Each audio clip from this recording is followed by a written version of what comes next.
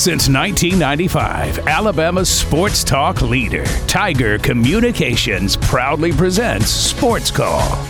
It's time to join our Sports Call crew as they discuss the latest headlines and happenings around Auburn and the entire sports world. To be part of the show, give us a call at 334-887-3401 locally or toll free at 1-888-9-TIGER-9.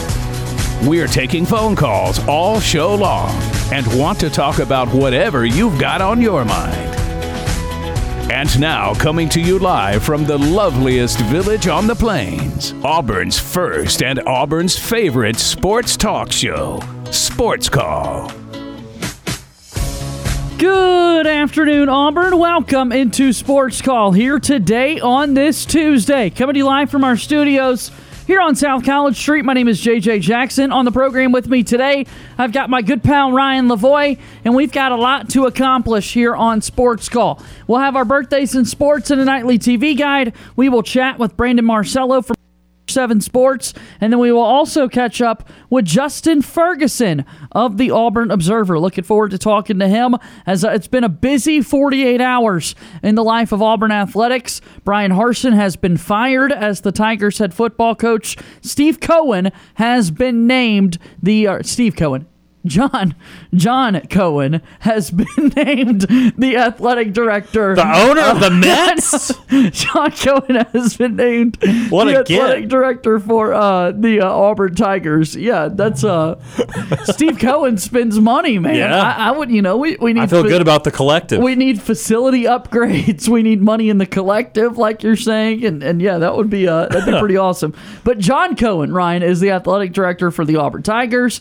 We continue to move forward to Auburn basketball season as they've got an exhibition game tomorrow. Women's basketball with an exhibition game on Thursday. The season starts next week. Auburn football takes on the Mississippi State Bulldogs on Saturday. The NFL season moves along as the trade deadline just expired moments ago. So tons to get into in the wide world of sports. I hope you're doing well, Ryan Lavoie. And you look at the calendar, and all of a sudden, November is here. November 2022 is now upon us. Hello, sir. Hello, JJ. It is good to be moving along into a new month, and maybe this month we'll see a new head football coach for Auburn. Now, granted, you got to play out the whole season, so it could very well come in the first weeks of December, but that's obviously the big story that everyone wants to talk about. We have talked about it throughout this year, really ever since, if not the Penn State game, certainly just a few weeks thereafter, about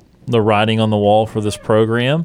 And we've kind of already been discussing for weeks now what the timing would look like, what the interim situation might look like, which we were very wrong on, by the way.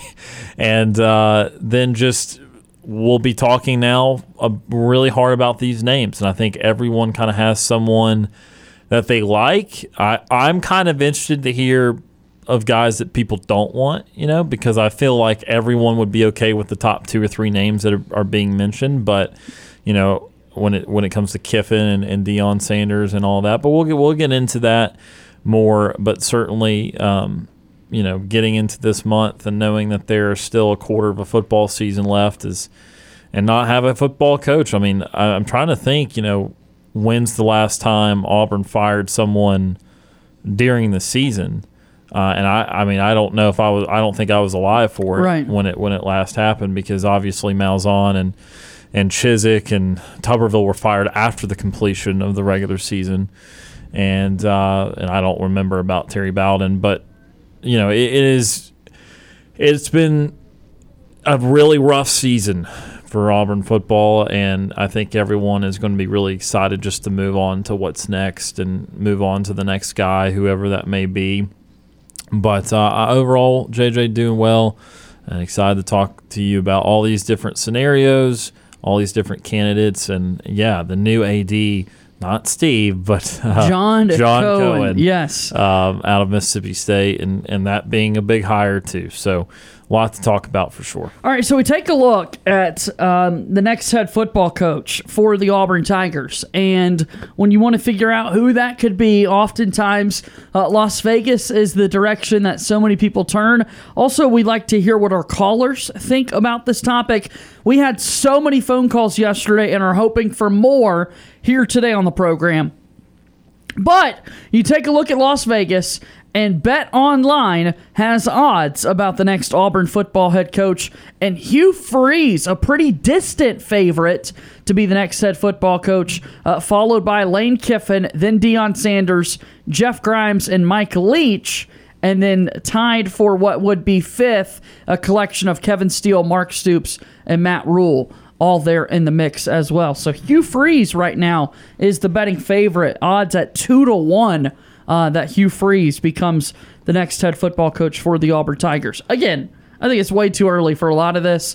I think we're still weeks away at this point from knowing who it would be, but Las Vegas is pretty good at what they do. They've got sources, and we'll talk to a lot of the best, including somebody like Brandon Marcello here in hour number 1 of the show today. I feel like we could have a whole show of just taking each guy at their odds and saying if they're placed correctly, the pros and cons to each guy being higher, what you like and don't like about them. Obviously, that's, not the betting market not caring for Hugh Freeze signing a recent extension just a week or two ago at Liberty.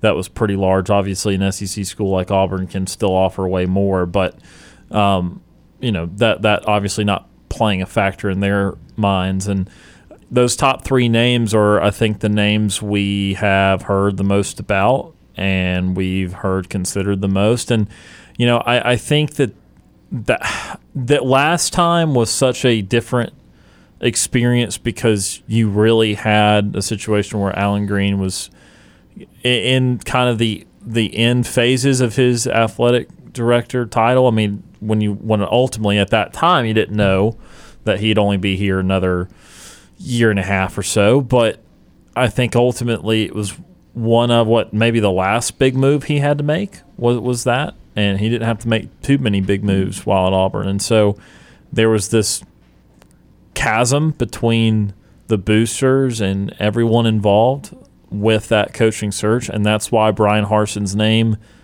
came out of left field. And that ended up being the hire because I think everyone was more focused on maybe what the boosters or board wanted, which originally was Kevin Steele, as we all know, and then kind of just progressed on what their line of thinking was, and Allen Green went way against the grain. I don't think that thing will happen this time. So I think it's pretty reasonable to expect that the people on the board there, people on the odds board, are going to be the people contacted, and someone out of that hat is going to end up getting this job. I do not expect the left field hire unless it is a huge name that Auburn is working in secret to try and lure in that just is on no one's radar. But I don't think that will happen. So yeah, I think those are realistically the guys there, and everyone has their preferences, as I've said. If you're asking me, my strong preference is Lane Kiffin. I think that his offense is what you're seeing be incredibly successful in college football. I love the fact that he turned over a Matt Corral, Snoop Connor, Jerry and Ely, Henry Parrish combo in the backfield, turned it over in the Jackson Dart, Zach Evans, obviously what Quinshon Judkins has done this year, and that team looks just as good as last year's team. I love that. I know they had problems defensively, but that's, again, a one-loss team that only lost in the regular season last year to the state of Alabama, and this year is probably headed for 10-2, assuming they can't beat Alabama, assuming they can take care of Mississippi State at the end of the season. And back-to-back 10-win potential New Year's Six appearances for Ole Miss, I think, is great proof of Lane Kiffin's system, what he's learned as a head coach, how he's matured. He is not an A-plus recruiter of the high school variety, but he is an excellent transfer portal guy. So I think if you're wanting for a shot of life immediately, not saying all problems will be fixed because there's too many problems to fix in just 1 year, but if you're wanting for a jolt of energy next year, he might be able to get the portal going very quickly for Auburn. as Auburn slowly tries to rebuild its image and get the collective continually going in the high school ranks. And so Kiffin is the guy that I see should be the next head coach at Auburn. That is my clear number one. I won't go 18 more minutes to tell you about all the other guys, but he's second on those odds right there. I know people have of those three guys, surprisingly, you thought Dion might be most polarizing, but I think Hugh Freeze is the most polarizing guy on there. I think some people really don't like him around here, but some people do appreciate his offense as well and think he's a good hire. But I think Kiffin, I can't believe I'm saying this. You'd asked anyone 5 years ago, 10 years ago, the least polarizing name of those top 3 or 4 candidates is Lane Kiffin. And that is who I'd like to see as the next head coach at Auburn. Yeah, we were in that boat, as you said, after the Gus Malzahn. I continue to be in that situation as well. Of those 3, Kiffin, Sanders, Freeze, kind of ranked in that order for me as we move forward with Auburn football. All of our sports call callers and guests join us on the Auburn Bank phone line. Auburn Bank has been your hometown bank for over 110 years. Visit them online at auburnbank.com for more information. Your partner, your neighbor, your friend, member FDIC, equal housing lender. Give us a call to join the show at 334-887-3401 locally or toll free at 1-888-9-TIGER-9. Auburn Bank is our proud sponsor of the Sports Call phone line. Let's take some of your phone calls and discuss Auburn football and more right after this. Tiger 95.9 FM.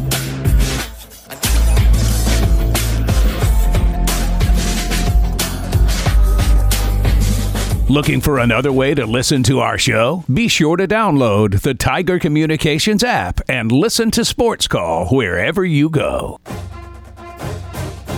I'm Britt Bowen, voice of Auburn women's basketball and Auburn softball. You're listening to Sports Call on Tiger 95.9.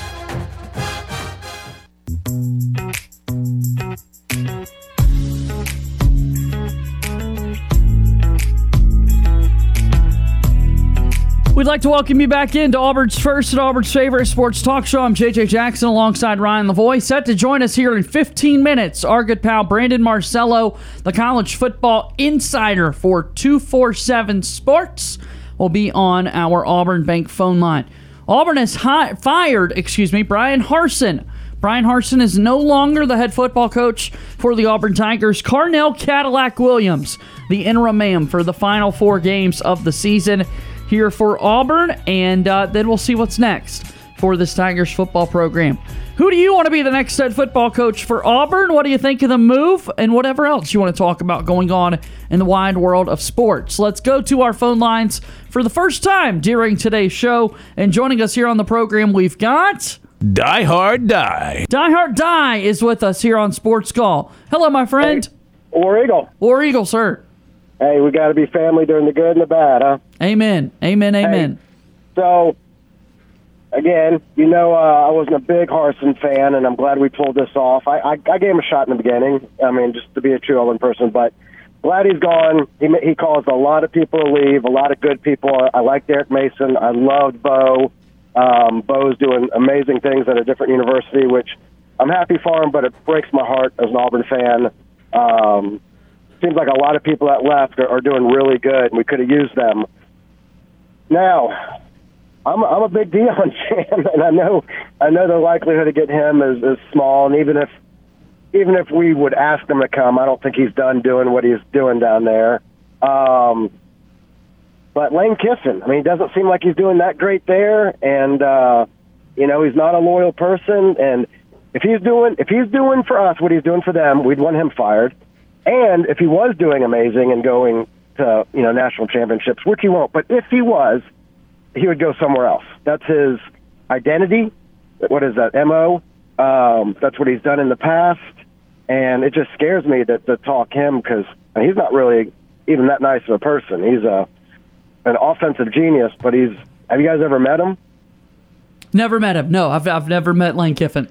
I have. And again, just in passing and having a dinner by him. But the guy is a jerk. But that's just my opinion as a peasant. Maybe he treats the others better. But, sure. But that's just my thoughts. It's good to get out there. Just more of your thoughts on what I guess what's most important is what this AD, what kind of personality. Now, is he the one that brought in the crazy coach from Mississippi State? Yes, he hired Joe Moorhead first. That did not work after 2 seasons. Then he also hired Mike Leach, that Leach came in awesome. from Washington State. Yeah, a great. At least I can watch him on YouTube over and over. with everything he says. Yeah, but I'm hoping he thinks outside the box. But again, love what you guys doing and keep it up, and make sure you guys read so I can get the cheat notes from you guys. Always. Thanks for the call today. Good to hear from you. That's Die Hard Die joining us there on the program. 334-887-3401. Yeah, you talk about all these candidates for Auburn football. It is totally fair to say that throughout his life, throughout his coaching career, Lane Kiffin has been one of the absolute more polarizing coaches that the sport has seen. But we will counter and say that Lane Kiffin's done really impressive things at Ole Miss over the last few seasons. They've been incredibly competitive, and that program is now becoming nationally relevant when it comes to New Year's Six games at the end of the year and just being a talking point in the sport. Where at times in the past, you think of somebody like Matt Luke at Ole Miss. Yeah. There's nothing really fun about that The at failed all. Houston Nutt experiment there, and I disagree with Die Hard Die. Kiffin would not be fired at Auburn for what he's doing at Ole Miss currently. I guess he's not aware that Ole Miss was a top 10 team in the country last year, went to a New Year's Six bowl, and is right now 8-1 and number 11 in the country. So Auburn would obviously love to have that, and I think people lose the context or are missing the context of what about to happen in college football, and it's very important. Once this playoff expands, and once it's a 12-team playoff, that bar is going to shift. You can, now that everyone already is so obsessed with making the playoff and winning a championship, and it started to maybe raise the bar for what's acceptable for programs.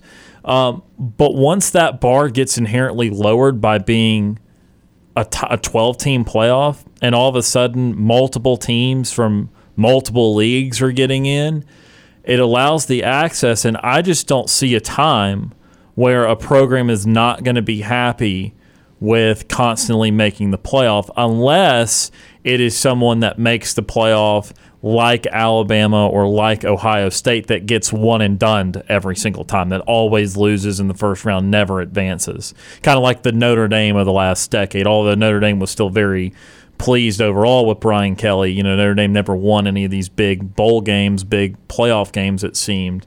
And so when you're talking about now, someone says, well, you went 10-2 and you finished 10th in the country, and you either made the back end of the New Year's Six, or maybe because of the bowl slots you were in the Capital One Bowl, or whatever one of the premier non-New Year's Six bowls is, and you don't look at that as a good season right now. You look at that as some not a failure, but not a success. You didn't achieve enough. Well, in the future, number 10's in playoff. And I just can't fathom people saying that's not a successful season if you're not in the playoff. The way you think about a successful season, the way you think about college football will fundamentally change once there is more access to this college football playoff, and once you're playing for a championship when still 100-plus schools, 115, 120 schools will not be playing for a championship at the end of the season. So I think it's important to remember it's not about, although the goal is certainly to win the conference or certainly to win all of your games, that will no longer dictate if it's a successful season or not. There will be other ways to achieve that success by finishing in that top 12. So you're probably targeting a 10-2 season and then try and advance through the playoff. And so, I think that will be a whole new barometer for how things are succeeded. And so I'm just saying, putting that back to what Lane Kiffin's doing at Ole Miss, you're talking about an SEC school that's below Auburn in the annals of college football history, and not pretty decisively. I mean, they're above their counterparts in Mississippi at Mississippi State and Starkville, but they're still one of the lower 4 or 5 SEC schools historically. And Ole Miss would be in that playoff last year, and as of now, they'd be in that playoff this year if it were a 12-team model, which it will be in just a few years. So I guess my point is that what Kiffin is doing may not feel incredibly nationally relevant right now, but you transfer that over to 2 or 3 years from now, and that's absolutely nationally relevant because it's playoff worthy. And that's going to change. It's not just in the SEC. That's going to change at a lot of places. All of a sudden, Michigan does not have to beat Ohio State like it did last year. If Michigan is 10-1 or 11-0 and they lose to Ohio State, they are still in the playoff, and the Pac-12 is not shut out of a playoff bid and that sort of thing. So, I think Kiffin has the high ceiling potential to be even better than 10-2. I'm not saying he simply will just be 10-2 and everyone will be okay with and everything will be fine and dandy. But I do think Kiffin has that boom potential because, again, if he's able to do that at Ole Miss in short time with a collective that he's not happy about NIL-wise, with a recruiting standpoint of Ole Miss being behind other SEC schools, if he's able to do that there, I absolutely believe he can even exceed that here or at some other big school. So I think that's kind of what I'm going on to. And again, last point I'll make for Kiffin, and I'm sure it won't be the last overall, but his style of offense is what is trending still in a good direction for college football offenses. I mean, you talk about the up-tempo nature of it. Well, what is Tennessee doing? Tennessee's running 1 million plays a second, it feels like. But they're going so up-tempo. They're throwing more than Ole Miss is this year, but remember, Ole Miss threw more last year. And I like that when I see Kiffin's offense. It's based on speed, but he's willing to throw it more or run it more depending on his personnel. Last year he had Matt Corral. That was obviously a very good college quarterback, so he threw it more last year. This year, Jackson Dart's okay. He's a little, he's fine, but he's not Matt Corral. And so they've run really as well as anybody has in the country this year. And so I like that even within an offense, he can still be versatile enough to say, okay, what we do is we're going to do it fast. So let's figure out year to year if we have a better personnel group for running or for passing. That's the kind of flexibility you want in your offense. And so I've seen that out of Kiffin in these years at Ole Miss, and I think his success speaks to kind of the maturity that he's going through. And then all of that to say with this tonight, looking ahead to this evening, we've got the first college football playoff rankings set to be released a little bit later tonight, which obviously is going to be a good measuring stick for what we've seen so far this season. So really, really excited to see what exactly that looks like for Auburn. Not for Auburn, because they're not going to be in the college football playoff rankings. No. But where does Georgia shape up? Where does Tennessee shape up? And it's always 5 and 6 that kind of get a whole lot of love. But what is that playoff for? And they're going to answer that tonight here on November 1st of 2022. Can you believe we're already in November? No. I mean, well, yes, actually. No, but yes. It does move quickly, but for as painful as Auburn's season has been, it has moved slowly in that regard because every single week it's been just as much about when Auburn's going to make the move, what move are they going to make, as it is the product on the field. I mean, we've talked 30 minutes here about coaching scenarios for Auburn and not mentioned the Arkansas game once from last weekend and what the team on the field was doing. We haven't even mentioned, at least today, I know you guys did at the end of yesterday's show, but Cadillac Williams being the interim, because we're very caught up in what's going on in the future, as we should be. I know Auburn's year is trashed this year, so in that sense it has moved kind of slowly. Definitely don't want to wish away a college football season. I talked about this at the beginning of the season. You only get 12 plus one of these things. You don't get a lot, and so it is far fewer events that you get to enjoy throughout its season. Talking about football than it is any of these other major sports. I mean, there are like 60 baseball games in a year. There is 5 times as many baseball games. And look, they don't last any shorter. They're 3 and 3.5 hours too. That's a lot of baseball to consume. Basketball, no, they're shorter, 2-hour events. Great. You get 35 or 40 of them throughout the course of a year. So I'm definitely not wishing away these football games. But at the same time, because Auburn's season has been so rough, to me, I don't know. It's not flown by, in my opinion. I zoned out for a second because we were just given a statement. We do have breaking news within the Auburn football program. You say breaking news, everybody freaks out. But a big question was, what are the coaching assignments going to be for this Auburn Tigers team moving forward? Cadillac Williams is the interim head coach. Auburn has announced that Will Friend and Ike Hilliard will be co-offensive coordinators, both moving to the press box for their assignments. Auburn will see Kendall Simmons take over the offensive line. Mike Hartline takes over quarterbacks, and Joe Bernardi will take over the tight end group. So what would be the offensive coordinator setup for the Tigers was a big question after Eric Keesaw was also dismissed.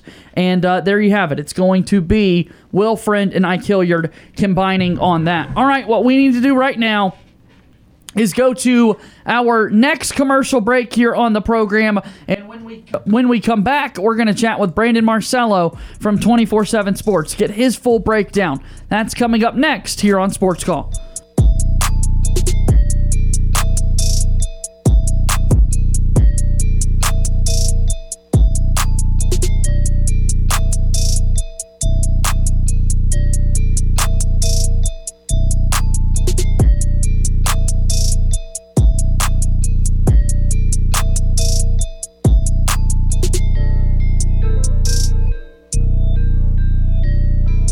Want to know how easy it is to listen to our show? All you have to do with your Amazon smart device is say, "Alexa, play Sports Call Auburn." Follow Sports Call on Twitter at SportsCallAU. Like us on Facebook at SportsCallAU.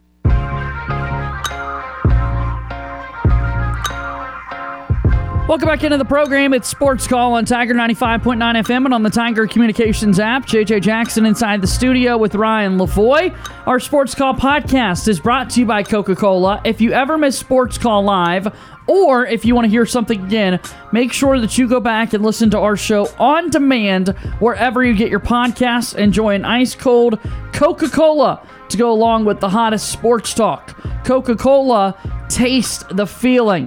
All right, what we want to do right now on this Tuesday, November 1st, is go to our phone lines. And joining us here on the program, our very good friend of the program, Brandon Marcello, 24/7 Sports, who dressed up as Luigi for Halloween yesterday, and he's kind enough to join us here on the program. Good decision with that, by the way, Brandon. That was a fun picture of you and the family last night.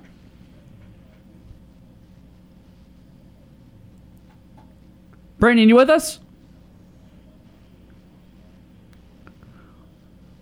We will continue to effort Brandon Marcello there, Ryan. Maybe he's talking to Mario. Well, going to be really good to talk to Brandon here in a second because he's obviously done a lot of reporting about this Brian Harsin situation. Also, just being in the SEC and knowing so many guys in the SEC, he's going to know about John Cohen too, and who Auburn's getting an athletic director here. And so it'd be good to chat with Brandon about all this because it has been a crazy week for Auburn, as you mentioned, JJ, and I know a lot of people are going to be eager, and also timing of this is going to be important too because a reminder, if Auburn wants to hire someone currently employed, I don't know if the currently employed coach is just going to up and leave in the middle of November. So this process is not necessarily going to be done in just a few short days or weeks. Let's try this again as we go to our Auburn Bank phone line. A good friend of the program, Brandon Marcello, joins us on the show. Brandon, you with us? I'm here. What's up? There we go. Doing well. Thanks for the time once again. I was just saying, I really enjoyed the Luigi look that you had last night for Halloween. I thought the family was able to put it all together well, man. Yeah, you do whatever you got to do for the kid. He's obsessed with Mario, and so Daddy said, you know what? Let's go as the Mario family. Let's do it. Is it Mario Kart, Mario Party, just Mario everything? Is there a certain phase that we've reached? Mario everything. Everything. He knows like all 50 versions of it already. It's insane. That's awesome. Well, that's a nice break, I would imagine, with all the chaos that we're seeing, not only in here in Auburn, but across college football. Of course, we've got the first college football playoff rankings set to come out a little bit later, but knowing what's happening here on the Plains, a coaching search is now upon us. Auburn firing Brian Harsin. This was something that, we spoke with you about a month ago, Brandon, and you knew that at that time that this could certainly be a possibility, and now all of a sudden Auburn made the decision in the middle of the season. What'd you think of the move? Do you see something like this coming officially to be happening in the year?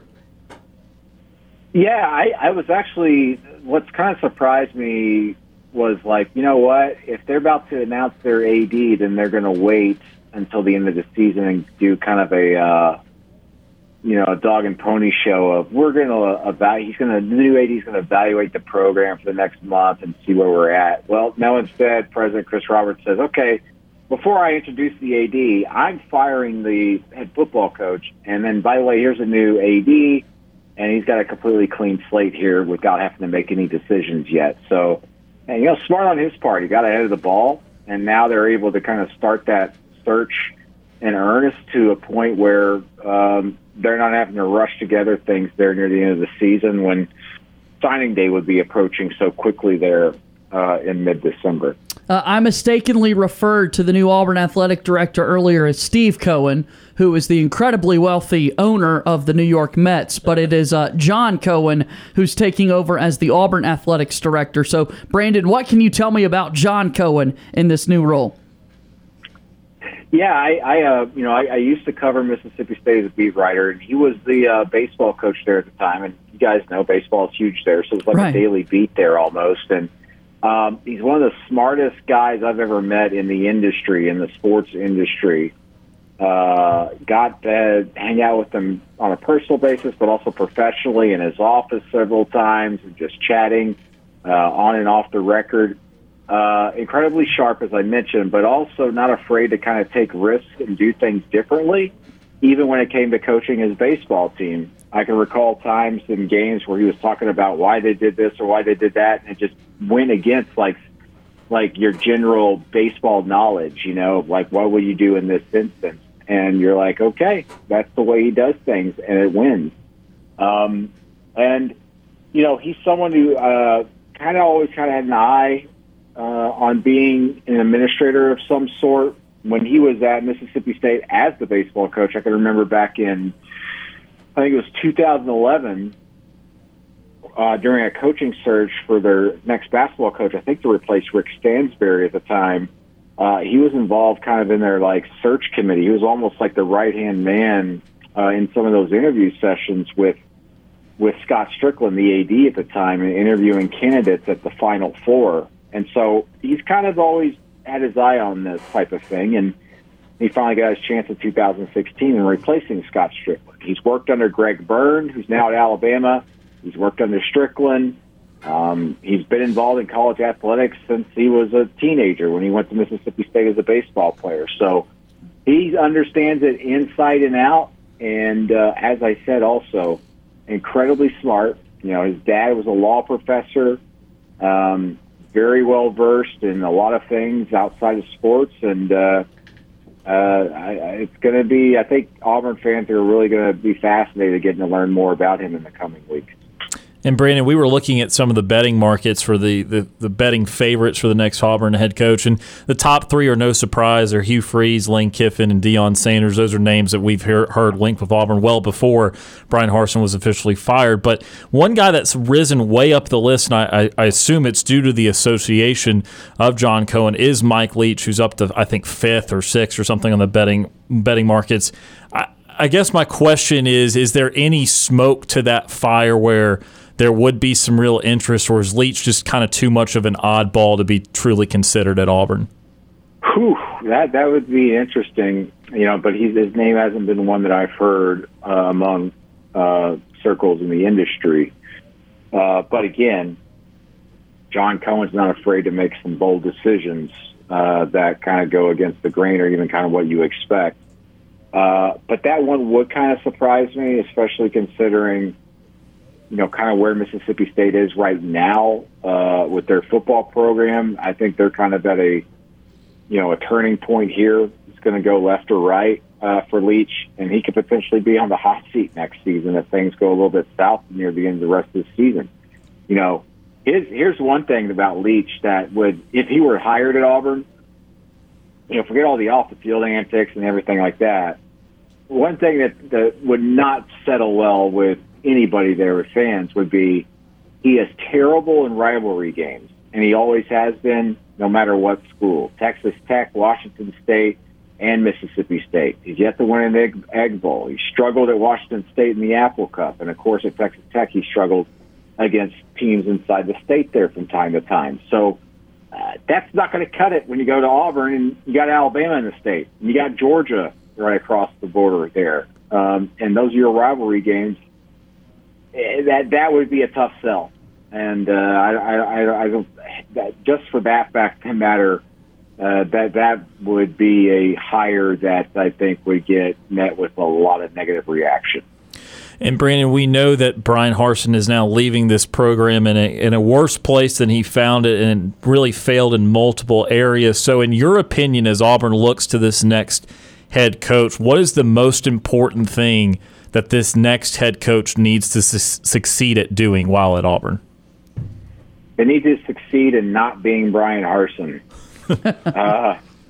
And I'm going to tell you, pretty much whoever the coach is, I would say they're going to be viewed in such a much better light than Bryan Harsin ever was, including the day he was hired there at Auburn. Because he's going to be seen as the guy replacing what has been just an absolute 2 years of horror shows and apathy. Listen, I think Bryan Harsin is a good coach, but he was a good coach completely coaching on a different planet. At Auburn. He does not belong in Auburn. And for that matter, that made him the worst coach in Auburn football history, in my opinion. And that's too bad for him because, again, I think that it tarnishes his name a little bit, and I still think he's a very good coach who will do good things if he gets another head coaching gig elsewhere. But the next coach needs to be just an absolute killer on the recruiting trail, and more importantly here for the next 2 years in the transfer portal. And they got to find a way to immediately, boots on the ground, running full speed ahead, in lockstep with the NIL initiatives there at Auburn to get that done with the transfer portal. And that's why you're hearing the names you're hearing now. And it's also why I reported yesterday from the sourcing close to Cohen's thinking and sourcing there at Auburn, that Lane Kiffin, the Ole Miss coach, is the number one target here very early in the early goings here of the coaching search at Auburn. Well, and Brandon, that leads me to my next question, because I did obviously ask about the Mike Leach angle, but being in the state of Mississippi, obviously for Cohen to have been at Mississippi State, it would have resonated with him what Ole Miss was doing just up the road a little bit under Lane Kiffin the last couple of years. And something I've read a lot about is how displeased he's been with the collective at Ole Miss. So I guess my question is, some people would worry that because Ole Miss is in a better situation because of what Lane Kiffin has done on the field the last couple of years, I guess my question is that still not enough, given that Auburn's tradition is much higher, given that Auburn seems to be in a good place NIL-wise, relatively speaking? Would there be any hesitation from Kiffin if he were offered the Auburn job to take it? I think if you're any sitting head coach at a Power 5 program, there would be hesitation because of just what are the new challenges there, and would I be going somewhere where I could potentially be ending my career in 3 or 4 years if things don't work out immediately. There would be that hesitation. But also I think when everything's presented to him, it'll be, those are things that Ole Miss would never be able to offer me. And it's not about salary. He's getting paid $7.5 million now, and if Auburn came calling, it'd probably be about $10 million. What it's going to be is fan base is larger. I'm not going to be complaining at 11 a.m. when we're a top 10 team about attendance. I'm not going to be complaining about losing my defensive coordinator because we got outbid simply just because someone offered more money, even though we wanted to keep him and did so drastically, but we didn't have the money for it. And then also the NIL situation. Lane Kiffin's been very vocal about that since last spring, about how it's unfair because certain programs could just outbid everybody. And, of course, he's talking about Texas A&M. And at Auburn, my belief is, based off what I've been hearing there, is that that's not really going to be that big of an issue for them because they've already raised more than $11 million for NIL pool money that is going to be able to grow exponentially here in the coming years and coming months, I should say. And that's something that will entice any coach out there. So, again, that's what's going to be sold to Lane Kiffin. Is he going to be willing to listen and not shut his ears off before they get to, provide their sales pitch? That's a question to be asked. But, again, just look here in recent history with Ole Miss, just in the last 15, 20 years. Houston Nutt had them as a top 5 team at one point. Hugh Freeze had them there as well. Heck, they were in the first playoff rankings, if you guys remember, in the top 4. And Lane Kiffin has beaten Alabama twice, and none of those coaches were able to take them to Atlanta to the SEC championship game, let alone be in contention to reach the playoff. Meanwhile, at Auburn, because of the resources there and the better talent you're going to get, provides you, I hate to say, an easier road. It's still a very difficult road, but it's a much easier road than it is at Ole Miss. We'll see who that next head football coach is for the Auburn Tigers. They've got 4 games left in the year, and Cadillac Williams is going to be the interim man. Brandon Marcello of 24/7 Sports is our guest here on the program. How does this timeline work then, Brandon, knowing that so many of these coaches are in their current spots? Auburn wants to move as quickly as possible and that sort of thing. I mean, how early is too early? What would be like, whoa, this is crazy that we're finding out this is official in terms of who that next head coach would be? Yeah, any time before the final weekend of the regular season would be, whoa, that's interesting. Sure. But it is possible that word leaks in the final week of the season that so-and-so is lining up for the job and they're going to take the job literally like that next Sunday. That could very well happen. But listen, I think Auburn's got some runway here to go stretch this through mid-December if they have to. Yes, the early signing period's coming, but transfer portal is what's going to be really important. Auburn's lost, 1 or 2 guys so far from the signing class or commitment class, right? I should say. So they're not, I hate saying this, but there's not a lot of amazing superstar talent that if you lose from the commitments, or for that matter, players that are currently on the roster that you would go, oh, wow, there's no way to recover from that. Because let's be honest, the program is in such bad shape right now that they're going to be worse next year. They just are with the roster and the commitments they have right now. So you're going to have to fix it immediately through the transfer portal. And you could wait until mid-December to start working that because of the windows that are open now through the NCAA. So this is a search process that could go 4-6 weeks. Or if they got their man and know who it's going to be and they're still coaching right now, they very well could have word leak there in that final week of the regular season. And we could be sitting here at the end of this very month right now going, Auburn's coach has been hired and they've got a press conference scheduled for tomorrow morning. We'll see how it all plays out. What do you think is next for Bryan Harsin? A good question. For one, I'm sure he's enjoying his birthday today. Yeah. Happy birthday. So. His big paycheck coming. But, yeah, I think he gets back in coaching. I don't know him very well. I've talked to him one-on-one a couple of times. But, I bet he gets back into coaching. He needs a rebound from this. A lot of Auburn coaches, guys know, you get fired from Auburn, you get kind of lost in the wilderness. You don't really rebound all that much from it. And Gus Malzahn at UCF, it's a good program, but it's a group of 5 program. And he's never going to have another big-time gig like Auburn again.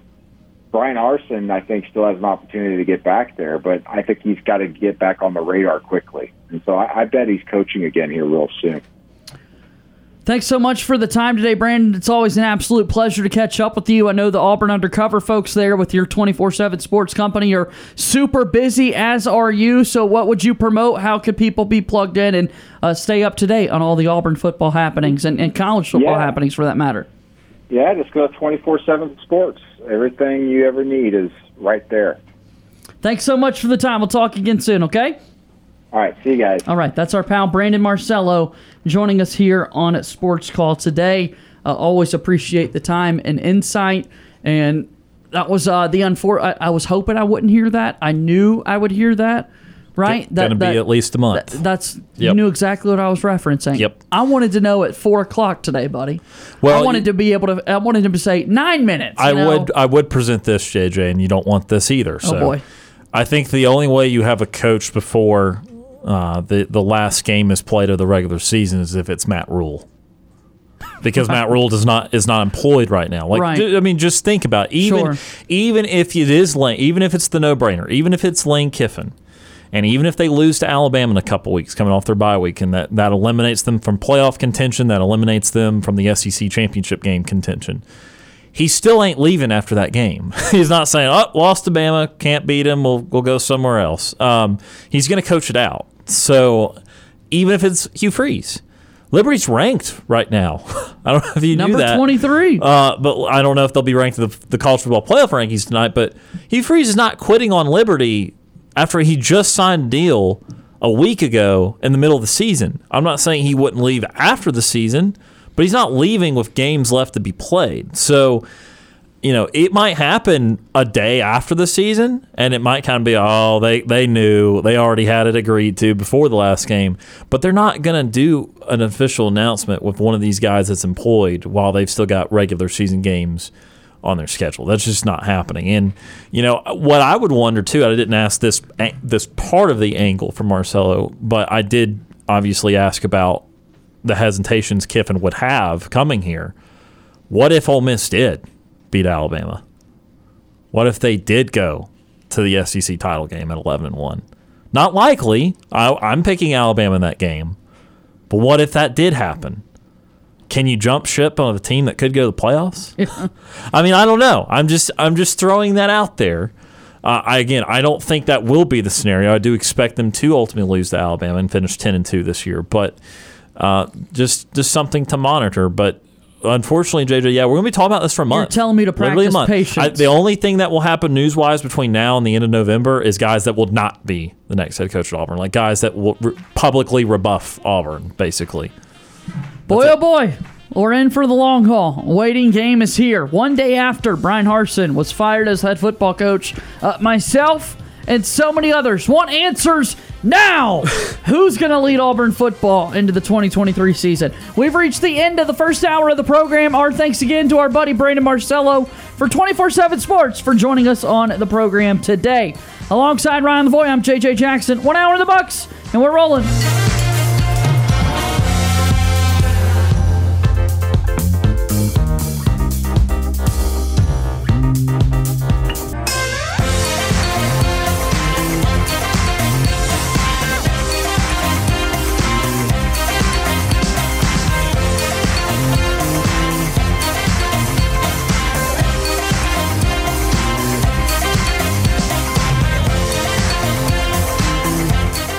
One hour of our show is in the books. We've got more to come. Stay tuned for another hour of Sports Call right after the break. Since 1995, Alabama's sports talk leader, Tiger Communications, proudly presents Sports Call. It's time to join our Sports Call crew as they discuss the latest headlines and happenings around Auburn and the entire sports world. To be part of the show, give us a call at 334-887-3401 locally or toll free at 1-888-9-TIGER-9. We're taking phone calls all show long and want to talk about whatever you've got on your mind.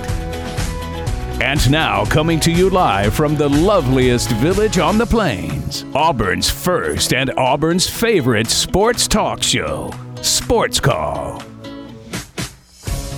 Second hour of Sports Call starts right now on Tiger 95.9 FM and on the Tiger Communications app. JJ Jackson alongside Ryan Lavoie from inside our studios here on South College Street. We hope that you are having a remarkable Tuesday afternoon. We are. It's been a lot of fun on the program so far, and we want the fun to continue. Justin Ferguson joins us here in just a little bit. And again, it's November.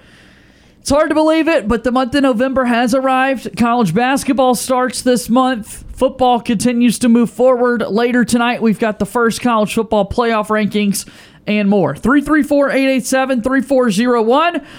Call in and chat with us. We want to know from you, who do you want to see be the next head football coach for the Auburn Tigers, or bring up anything else that you would like to discuss on Sports Call here today. So to the phone lines we go. Ward Dam Steve. Retired Ward Dam Steve is here with us on Sports Call. Hi, Steve.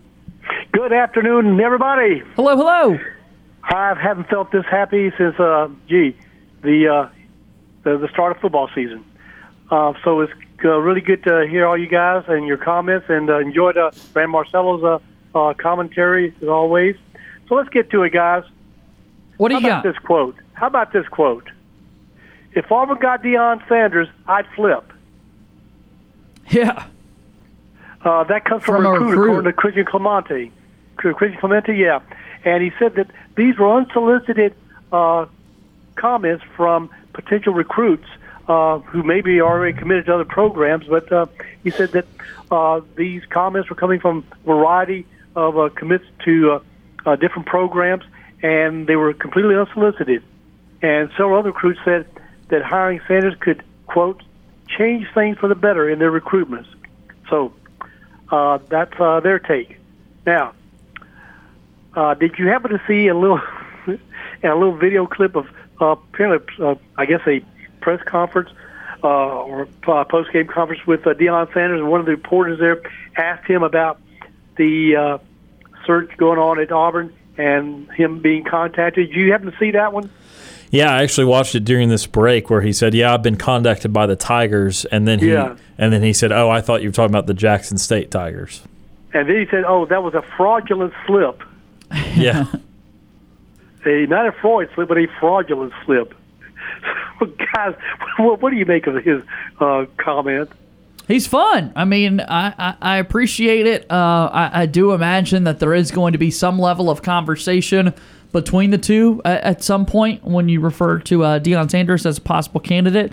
So I like it. I think that's why people want him. I mean, to hear recruits say they'd flip to Auburn, to know the swag that he brings with them and the success that this team could have on the field. Now, what I can't make sense of right now is Vegas having Freeze at the top of their list. From everything I've read from Philip Marshall, Jason Caldwell, Nathan King, they portrayed that Dr. Roberts would, that'd be the last kind of person he would consider because of the things that he's, been involved in, the stuff with, phoning and setting up, escort ladies. Right. Or recruits. The President Roberts angle is definitely something that has been said or is circulating, I should say, as word out there in terms of how he feels towards Hugh Freeze. So definitely have to know that's out there. We just found it very interesting, Steve, like we said, that Hugh Freeze is the betting odds favorite right now. And, if that would happen, guys, I don't know that I could continue supporting Auburn football because of them hiring someone like his integrity and character. What about you guys? How would you feel? Or maybe you'd feel differently from me. Yeah, no, I would have no problem continuing to support Auburn. I think that obviously what he did was wrong, but to think that some versions of that are not happening in other places, that's internally there's absolutely going to be that kind of thing. Maybe not to that severity, maybe to that not the dishonest nature of it, but obviously these programs have been operating under the boundaries of what's kind of moral and ethical for a while now, and now that we have NIL, it's able to be a little bit more public and it's able to be a little bit more above board, but there's always going to be things that we're not able to account for of how shady they can be. So I don't think that what he did was right, but I'm also not going to just completely not care about Auburn or hate the man for it.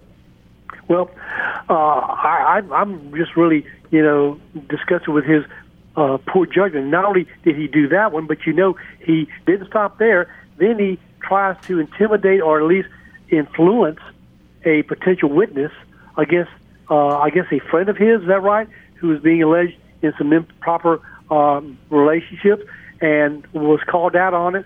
And I said, gosh, this guy just doesn't learn from bad choices, right? Yeah, I mean, in that instance, obviously, he used poor judgment all the way through. And when you're caught with something that you know is bad, you're more likely than not, most people are not just going to sit there. They're going to try and figure out a way out of it, and that was his way of trying to figure out a way out of it. But, again, I'm not saying the guy is a great human being and, we should all, go to the book of Hugh Freeze. But I also think that, again, if you got to see what everyone really was doing behind the scenes, I honestly don't think he'd be the only one that would raise an eyebrow. Well, I don't want to know Mike Price. Right. Okay. That's my view. It would nauseate me. All right. Moving on, guys. This one also nauseated me. Let's go to the more nauseating. Did you happen to read the full statement by Harsin today? Yes. His farewell. Well, the one that nauseated me is when he said this: "I poured my heart and soul into this program and team." Wow, that to me struck me as disingenuous as all get out. Because if you believe that one, then I guess I better question the horror story podcast by Jason Caldwell that was put out earlier today about his lack of actually involvement in recruiting, and that mostly the Alabama high school coaches didn't even hardly ever see him, except maybe the last go around. And I said, wow. And then this one got me nauseated. And I thought, really? I said, what are you doing? First, you don't know a damn thing about Auburn. But Reese Davis calls Auburn's treatment of Brian Harsin, what? Quote, disgraceful and despicable. Did you see that? I did. What did you make of all those things, Ryan, and the rest of you guys, too? Yeah, I don't think Reese knows the whole story.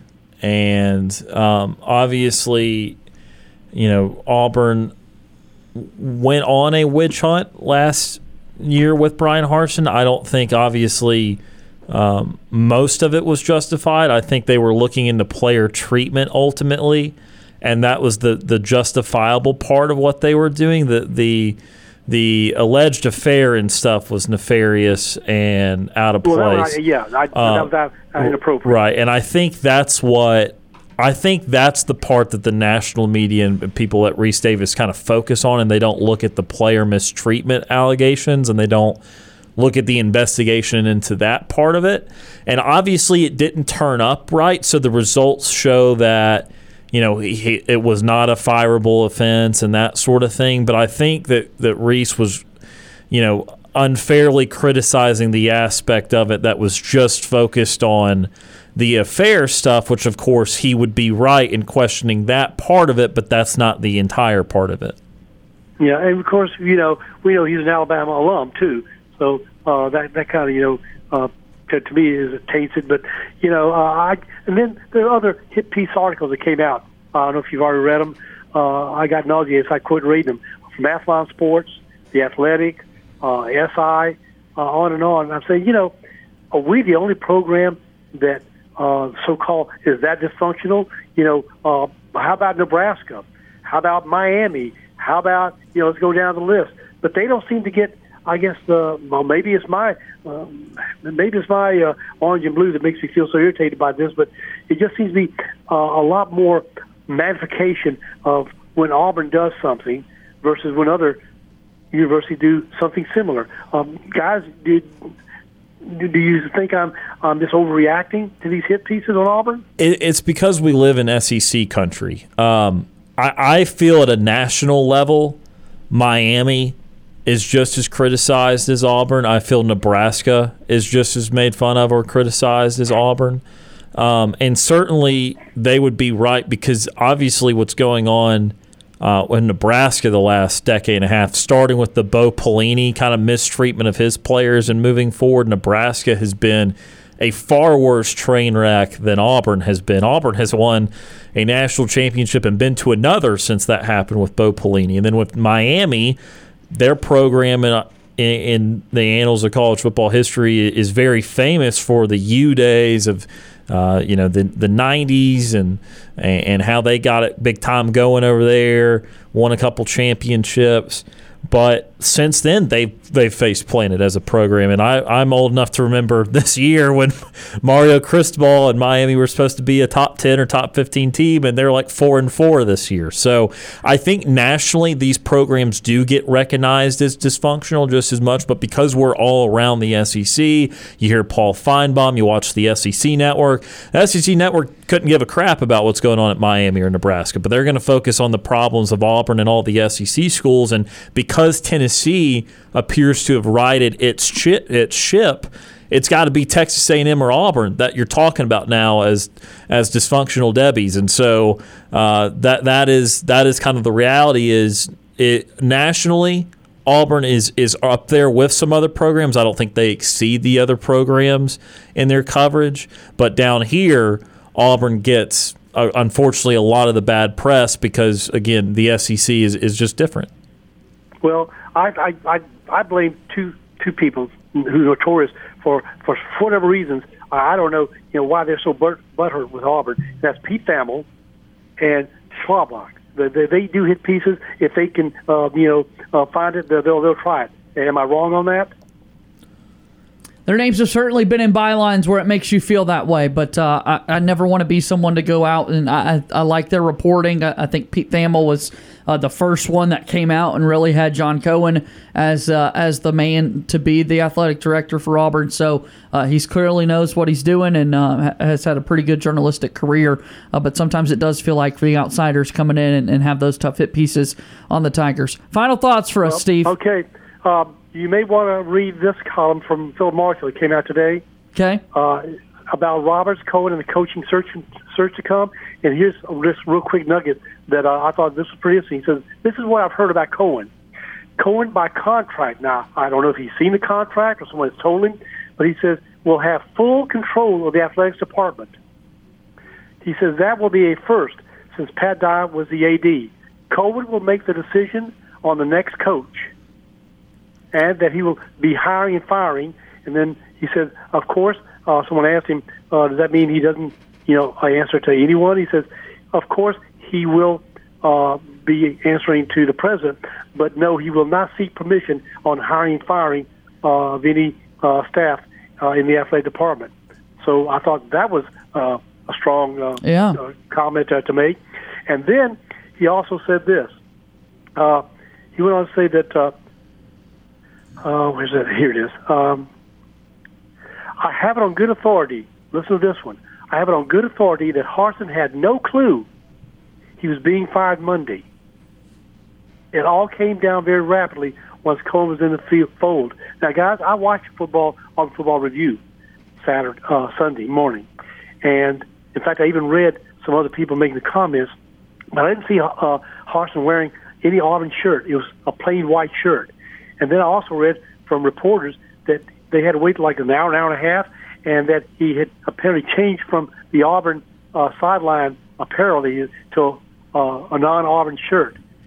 So we were there. We had to wait a really long time. He has showered after every single game, and sometimes he does change back in. He arrives in suit and tie every game, and so in a way it does make sense that you leave in suit and tie. But all of that is accurate in terms of how long we had to wait on Saturday after the game. Okay, well, maybe it's coincidence, but I know the Auburn Football Review, he typically wears something Auburn logo on it, but not on this one. Correct. So, guys, how credible do you think it is what Philip Marshall said? I have it on good authority that Harsin had no clue he was being fired Monday. Ryan and I are nobody to discredit what Philip Marshall might be saying with all of the sources that he's got over his long career covering the Auburn Tigers. So I think that'd be pretty cool if it were to be that case because, Chris Roberts, from what we have read, seems to be the one that would have a hold up with somebody like Hugh Freeze. And so if it is all John Cohen, then that doesn't matter. It's whoever John Cohen wants to be the next athletic director. So going to be fun to see how all that plays out. Last thought, Steve. You have intel. Well, I have so many things. Zayvon Capers, we lost him. Another transfer, yes. He's gone, okay? And I was hoping these people would say, hey, wait a minute. Well, let's don't hit the portal real quick. Let's see, what happens. And they very well could. They very well could. And what about hiring and firing? Is this just a title for Cadillac, or do you think he has the authority to hire or fire anybody at this point? No, I do not think he'll make any changes. There's no point to do that. They're not going to let him do that. Then how in the world do you justify that they didn't fire Will Friend, who's done nothing with the offensive and now he's going to be a co-offensive coordinator with Ike Hilliard. That scared the crap out of me. And then to make it even more head scratcher, how do you keep Jeff Schmedling? Yeah. How do you do that, guy? Running the defense. It's interesting. I'm not sure why they made that decision. Could run the defense. Yeah. Good to hear from you today, Steve. Well, thank you for letting me get my blood pressure up and my cholesterol up.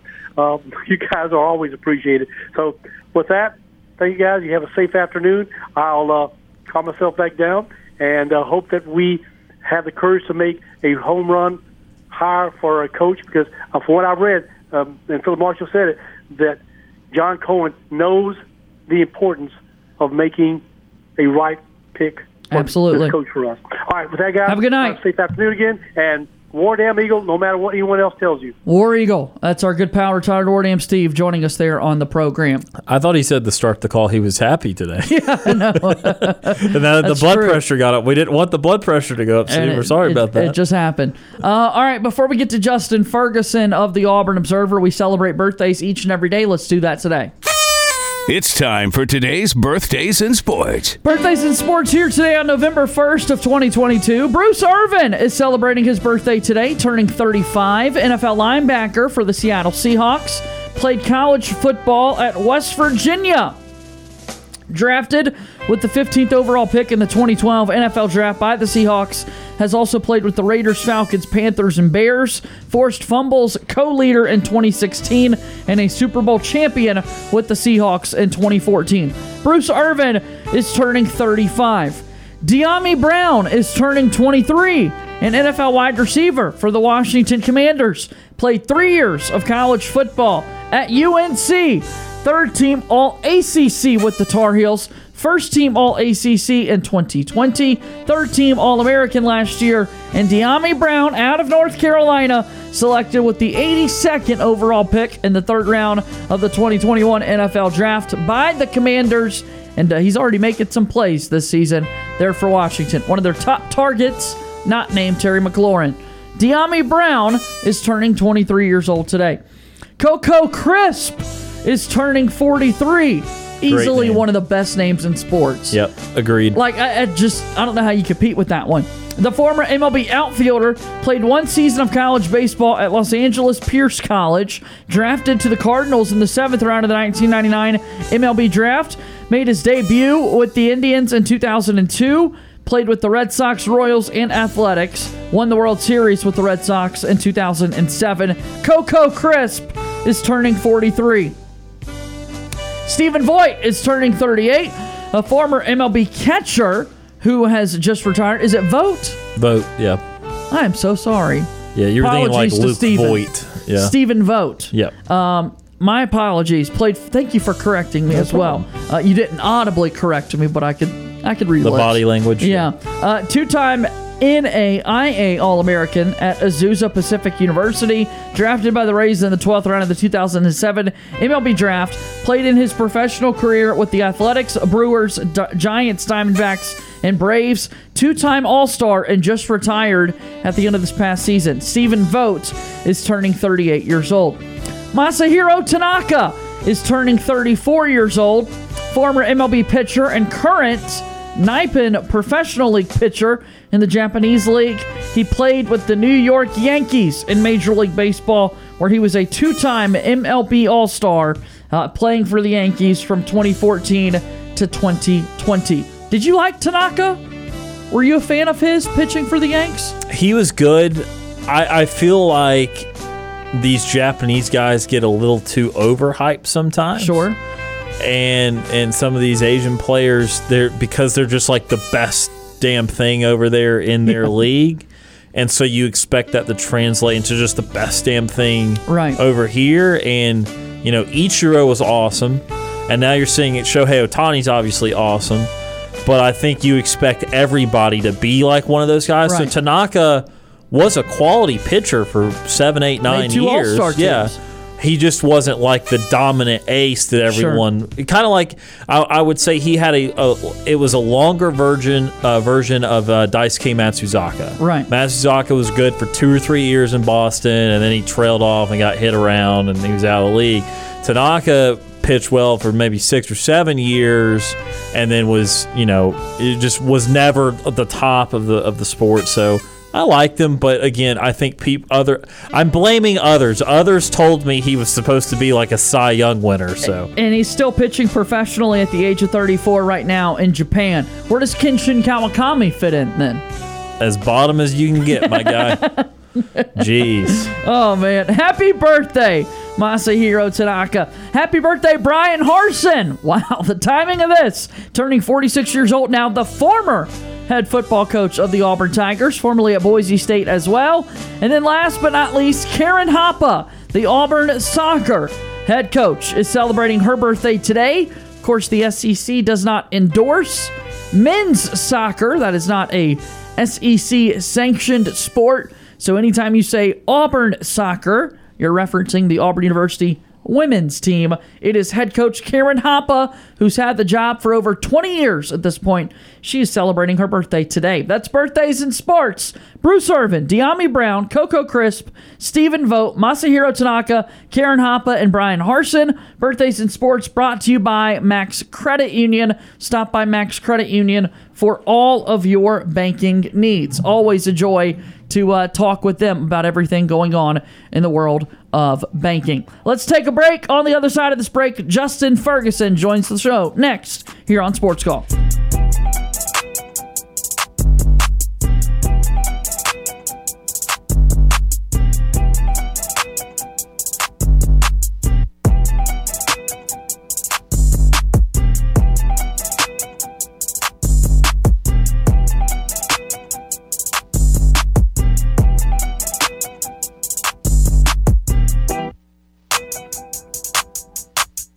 Sports Call is on the air weekdays from 3 until 6 p.m.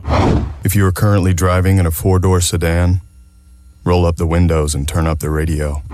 We're Auburn's first and Auburn's favorite sports talk show. I'm Trevon Reed, former Auburn Tiger football player, national champion. You're listening to Sports Call on Tiger 95.9.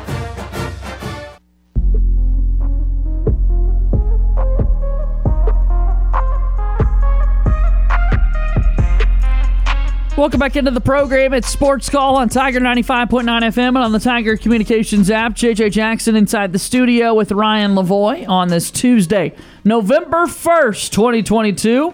We have finally made it to the month of November. We're so excited to go to our Auburn Bank phone line and bring on one of our favorites, a very good friend of the program. He is Justin Ferguson of the Auburn Observer, and he's kind enough to join us here on the show today. Justin, how is your Tuesday treating you, sir? It can't be Tuesday. This has to be at least like Friday. There's no way that this is just Tuesday. The last busy day that you remember before yesterday, like, is there a day that comes to mind that was as busy, or did yesterday just top all of that with the news that was breaking? Yesterday topped it because, I've covered coach firings in the past. I've covered coach hirings in the past. I've never done a firing and a hiring in the same day. Never have done that at any point in my career. So, yeah, super busy day yesterday. It's a whole lot's kind of happened here over the last 24, 48 hours, and I'm very interested to see kind of what Auburn does next from what they've got set up right now.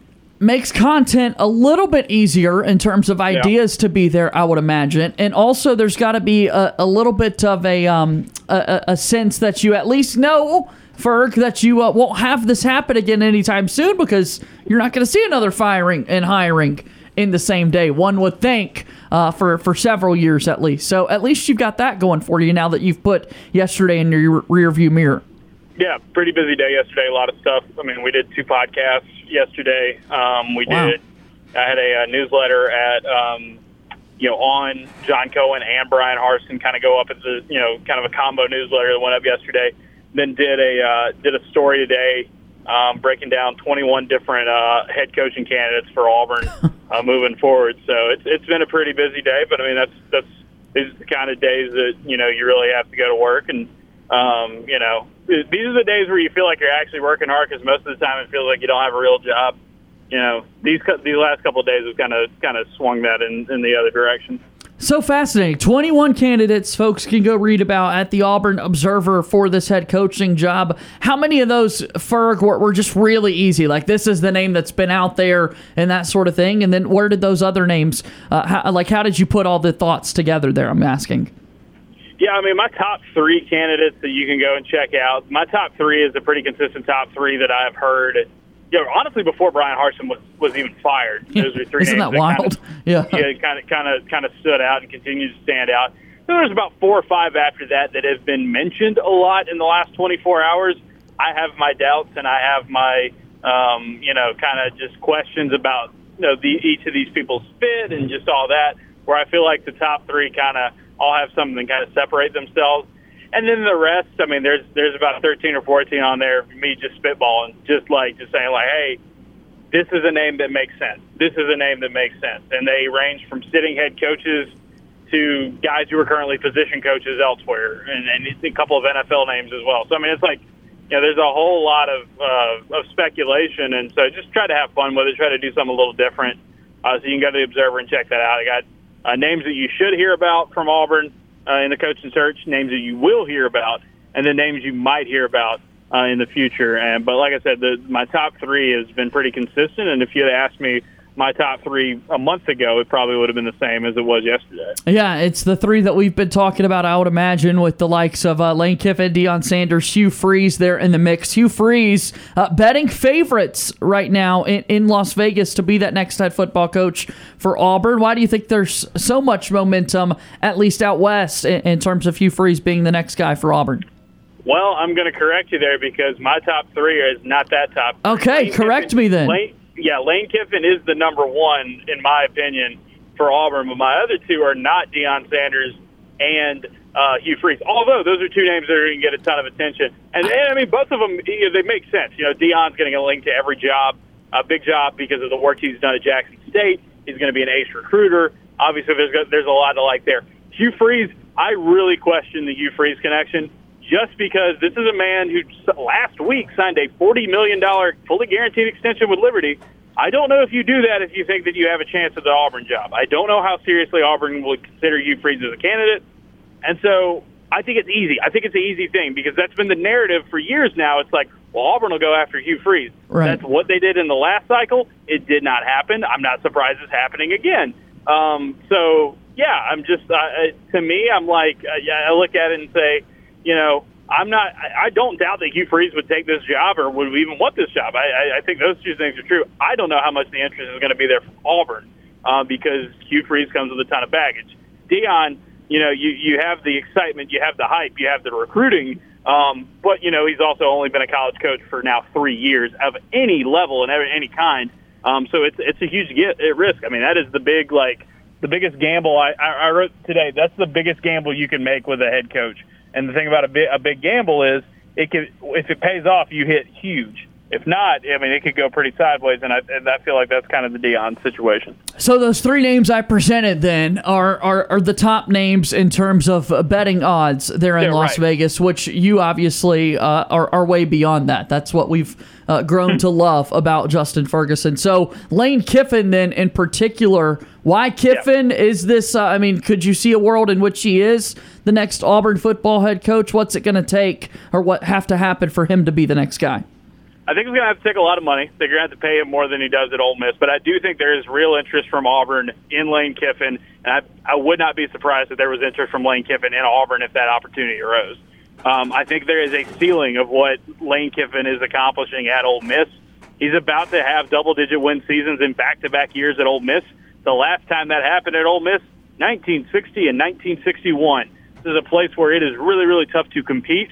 Auburn has more resources. Auburn has more money. Auburn has more fan support. I mean, it's just everything's bigger when it comes to Auburn as a football program, and I think he can compete more. It's just going to be a down-to-a decision for Lane Kiffin if it presents itself as, do I want to become a god in Oxford, Mississippi, or do I want to have a chance to compete for a championship again? Because I think that's going to be the real question he's got to ask himself, because Auburn has more potential for that. I think Lane's the number one candidate for Auburn, and I wouldn't be surprised if Lane would hear Auburn out. But it's going to take a lot of money because he is getting paid handsomely at Ole Miss, and I think that's going to kind of be the step up. But he's the number one candidate, and I think he's the number one candidate in terms of, what you would see as checking all the boxes. This is a guy that is a dynamic offensive mind. He's one of the best offensive minds in college football. He's worked the portal, the transfer portal, better than anybody else in the country. That's something that Auburn's going to really need these next couple cycles because of their recruiting misses. It's also a splash name with SEC experience. Auburn went out and got a sitting AD and SEC AD and John Cohen this weekend and paid a lot of money for it. To me, that was a signal that experience in the league is going to be at a premium with Auburn moving forward, and I think that includes the coaching staff. So, to me, Lane checks all the boxes. I think it'll ultimately come down to if Lane wants to leave a really good situation at Ole Miss for a potentially better one in Auburn. And Ferg, with the new AD hire of John Cohen, obviously the background to this is that he was AD in a state where Lane Kiffin was obviously a head coach. Does that play into your mind at all? Or if not, with what we do know from John Cohen at Mississippi State, what will he be looking at in terms of this hire? Yeah, so John Cohen, I think, is an interesting case because he is somebody who has made a couple of hires, both of them kind of outside the box. I don't think people are expecting Mike Leach or Joe Moorhead to be Mississippi State's head coach, but I think those were two good hires for what Mississippi State is and what they can accomplish. Moorhead obviously wasn't a fit, but I think Leach is kind of what Mississippi State is going to have moving forward. So if it is an outside-the-box candidate, if it's not somebody we're talking about today, I wouldn't be surprised just because that's kind of the track record we've seen with John Cohen. The fact that he's from Mississippi and the fact that he's a Mississippi State AD is interesting. Part of the thing that people thought about over the weekend is that Mississippi State gave him a 4-year deal. That's the maximum amount of years you can give a state employee by law in the state of Mississippi. That's the same thing for Lane Kiffin. The Auburn could offer more money and a longer contract than Ole Miss can, and I think that's part of what appealed to John Cohen coming to Auburn, and he's getting paid reportedly a significantly higher amount than he was getting paid at Mississippi State. So it's interesting. It is really interesting because I would not rule out the fact that since he's the Mississippi State AD that he wouldn't hire the Ole Miss head coach. In fact, I think that there might be some parallels there that could work.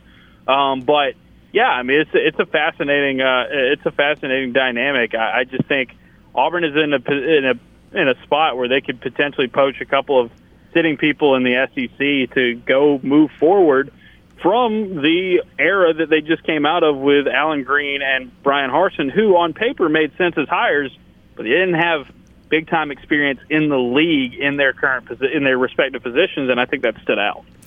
And so, Ferg, as we transition away from the Brian Harsin era, obviously everything went wrong and nothing really can be redeeming out of the last year and a half, I feel. So of all the things that are broken or are struggling right now with the football program, for the next head coach, what is the most important thing to get right? Bring a talent acquisition. It's all about getting the dudes. Auburn has regressed off the field in recruiting the last two cycles and will probably do so again in this cycle to a degree where if they want to consistently compete with the likes of Alabama and Georgia and LSU and Texas A&M and other teams in the SEC, they absolutely have to get a guy that can land the recruits. and that's going to be a big thing. That's where I think, obviously it's where the Deion interest makes a lot of sense, or at least the excitement level from Auburn fans. It is also, honestly, why I'm not 100% sold on a guy like Matt Rule, just because it's like where the recruiting chops, like he hasn't had to do that at this level, and I think that's going to be very important. It's why a guy like Lane Kiffin makes sense. It's why a couple of guys, the other two candidates, by the way, that I have above the rest of the pack with Lane Kiffin, kind of 2 and 3 in some order, are two guys that know Auburn and know the SEC and are not head coaches, but make a lot of sense, and are people that people around Auburn have already been talking about, and that's Jeff Grimes, the Baylor offensive coordinator, and Charles Kelly, the co-defensive coordinator at Alabama, who once played at Auburn. Those two guys in particular are dudes that have recruiting background. They know Auburn. They've either coached at Auburn or played at Auburn, and just know what it takes to succeed at a high level and what this place could look like when it's really clicking. And recruiting is a big thing. Jeff Grimes has done a great job recruiting at BYU and now at Baylor. He was awesome at Auburn on offensive line recruiting, LSU, all that good stuff. Charles Kelly is a killer on the recruiting trail. You go look it up. The man has like over a half a dozen 5-stars and nearly 44 stars to his name as a recruiter on 247. So I think it's got to be something along those lines, and that's where Lane makes sense. And honestly, without the SEC experience, that's where a guy like Deion also makes sense here. So yeah, talent acquisition, it's the primary thing. You can be a smart guy. You can be a good football coach, X's and O's. I think Brian Harsin is still a good football coach, but they were not getting the dudes, and they were actually losing dudes more than they were getting dudes. And like in this league, if you ain't got the guys, you ain't gonna hang. I mean, this is just that's the reality of the situation. I'm not saying Auburn's got to recruit like Alabama and Georgia. They got to get a whole lot closer than where they're at right now, though. Follow Justin Ferguson on Twitter at JFergusonAU. So we mentioned here we are November 1st. Brian Harsin has been fired. Auburn now tries to find who their next head football coach could be, still with 4 games left on the schedule. And Cadillac Williams takes over as the interim head coach for Auburn. So with Auburn right now, given that they've got the 3 wins on the year that they do have, if you were to throw out a percentage that Auburn can make it to a bowl game, what would it be at this point? I would give it something like a 20% chance. 20, okay. 25. Yeah, not high. You're going to have to beat State this weekend, which is not impossible. And you're going to have to beat Texas A&M at home next weekend. Again, not impossible. But putting them back-to-back would be tough with as much turnover as this team's had, just with the play they've been to. Like, firing Brian Harsin is not going to solve all your problems, right? This team still has issues. And I think the one thing to keep in mind is that interims have been really good in college football this year. So keep an eye on that this weekend against Auburn and Mississippi State. Just telling you, you can get Auburn as a 13.5-point dog right now. I'm not saying they went outright, but you might be a little bit interested in that. I think they can get better. I think they can be a little more competitive, have a little bit more of an edge. I think the crowd's definitely going to be better next Saturday night against the A&M game because of this. But it's like, I don't know. I really, really don't know, because I think Mississippi State and A&M, especially State, has been a little bit more consistent this season with their performances. And then A&M, A&M's a mess right now, and Auburn's at home, and that could just be a really ugly, just like slap fight on next Saturday night. But I just think it's low. I mean, it's kind of with the way I felt about the Arkansas game last week. It's like you can see where Auburn can hang and be competitive, but you're asking an offense that has not been consistent this season to be consistent, and you're asking a defense that has regressed to magically just start playing better. Maybe you get a win out of that, but it's going to be hard for me to see going them back-to-back. But who knows? We'll see. I mean, the interim magic is definitely real in college football this year. It's the Auburn Observer, and we're chatting with Justin Ferguson. You could support the Auburn Observer by subscribing to his awesome work. $6 a month or $60 a year. I still have those numbers right, correct? Yes. Okay, perfect. Make sure you go and support everything he's got going on. What does the rest of the week look like for you, brother? Because there is so much content opportunities out there. Well, I mean, we just got done. I just left Auburn basketball practice. We talked to Bruce Pearl and Wendell Green Jr. and Chris Moore. Auburn's got an exhibition tomorrow night. So I'll have coverage of that. I have a preview up tomorrow at the Observer. Have coverage of that. We'll do a podcast as well that'll come out on Friday. Mailbag. If you have any questions about Auburn football or basketball, you can send it to me. And then I'll be, heading to Starkville to cover the game this weekend. There's a whole lot of stuff going on. We might get an introductory press conference from John Cohen at some point. Might hear something from Cadillac at some point as the new interim. There's going to be a ton of stuff going on right now. And, I mean, there literally has not been a better time to subscribe to what we've got going on because there's a ton. And so every time you subscribe, everything we do gets sent to your inbox, whether it's a podcast or a newsletter. Like I said, we did 2 podcasts here about Brian Harsin, a premium. You have to subscribe to listen to it. We talk a lot about coaching candidates and what's going on moving forward. You can read my coaching candidates list if you're a subscriber. You can read my my newsletter from yesterday on Cohen and Harsin. That's free. Anybody can check it out. So go to auburnobserver.com, click on it, and then there will be plenty of links in there for you to sign up. Got a bunch of people sign up today and yesterday. This is the time of year you're going to want to jump on. That's it because awesome. Between football and what we're about to get with Auburn basketball, there's going to be a ton of stuff to talk about. Ryan's heading to the Golden State Warriors game on Thursday. Any messaging that you would like for him to pass along to those guys? It's just can someone other than Steph play well, like for a game? Like we just need this team is built to have multiple guys step up. It's very similar to this Auburn basketball team this year, where it's like if one guy goes down, you can feel like a couple other can pick him up and you'll be fine. But it's just too often this team has kind of looked flat on offense, where it's like if a couple of guys are having a bad game, you're looking around trying to figure out who's going to be better, and overcome that. So it's early. It's super early. I mean, everybody thought the Warriors were kind of trash last season. They won the title. I'm not worried, but it's just, for right now, early season to kind of keep it going, to maximize what you got with the new pieces and some of the young guys' development, and to get just in a good groove when the games get really serious. I just want to see a little bit more balance. It can't all just be Steph and Jordan Poole going off on random nights.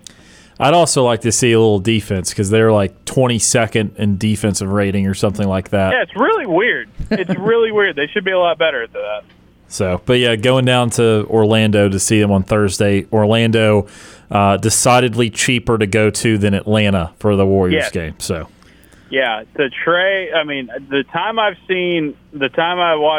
couple of times I watched the Warriors play in Atlanta, it was obscenely expensive to sit in the nosebleed, and that was pre-Trae Young, pre-DeJounte Murray, this version of the Hawks being pretty good. And Orlando's interesting, man. Banchero's had a great start to his career. They're an interesting little feisty team that I think they're going to have the perfect tank job this year, where they're going to be a team that's going to lose a lot of games, but they're going to do just enough to keep themselves interesting. So that's always a fun team to watch. As you know, he's also a season ticket member or holder, I should say, for the Tampa Bay Buccaneers. So he'll be seeing Tom Brady play on Thursday. Any messaging that he should pass along there? It's hilarious that the Falcons are leading the NFC South right now. Keep that up. That's amazing. Just any messaging. I don't care about the Bucs. I don't care about if they're successful or not. I just think it's personally funny that Tom Brady ruined his life and his family to score 9 points in a game against a team that doesn't have a quarterback. That to me is hilarious. I'm sorry it's coming at Ryan's team's expense, but you made a deal with the devil, so this, you gotta live with the consequences. Do you want to say anything there, Ryan? No. Yes. That's awesome. It's nothing personal against the Bucs. Sure, I know. Brady. Yeah, it's more of Tom Brady. I will be at the Lions game on Sunday. Why? As any good human would ask. Do you remember Michael Pelfrey? Yeah, absolutely. Yeah. So, Britt Bowen and I. He's still working up he there? is, yes. So he's way up there in their scouting department. That guy keeps making amazing moves. So he is hosting Britt Bowen and I this weekend. Nice. So we're going up there to the Packers. Oh, they might win that game. So that is a really sad NFC North game. Yes, that is indeed, and that's what I'll be doing. And Monday's my birthday, so it's going to be a whole ordeal. Yeah, absolutely. Well, everybody have fun. I'm going to go to Starkville, Mississippi. I would like for Auburn to win. You know, if I know that you don't necessarily have any impact on whether or not that happens, but I mean, I've learned enough in life that a Mike Leach team can lose to anybody at any given moment, so I'm not going to rule it out. But I'm telling you, 13.5 is a lot for a team that's got an interim. I'm just saying. Do you like the Davis Wade press box? It has been so long since I've been in there that I'm trying to remember. It was one of the few ones that was open. Yeah, I remember that. Yes. Yeah. So you heard a lot of cowbell. We'll ask next week. It's open air, right? Yes. Yeah, so I'll enjoy open air. Okay. I always awesome. enjoy open air. I hope the food spread's great for you as well. Oh, you get the ice cream in Mississippi State. You're prepared. Ferg, be well. Have a great week ahead, and we'll talk next week, okay? All right. All right, that's Justin Ferguson joining us on the program. Why Detroit? Yeah, that's probably fair. Why the Lions? Fair question to ask. I'd like the Bucs to play Lions. I'm Actually, going to I Detroit. wouldn't. Because they couldn't beat Pittsburgh or Carolina. You are going to Detroit. Yeah. Day before your birthday. Day before my birthday. And then you do something cool on your birthday. Yeah, more on that later. Yeah. That's for sure. All right, let's go ahead and take a break. We're out of time. Sound good? I guess we need to take a break then, yeah. Okay. The end of hour number 2 here on Sports Call. Alongside Ryan Lavoie, I'm JJ Jackson. 2 hours the Bucs, and we're rolling.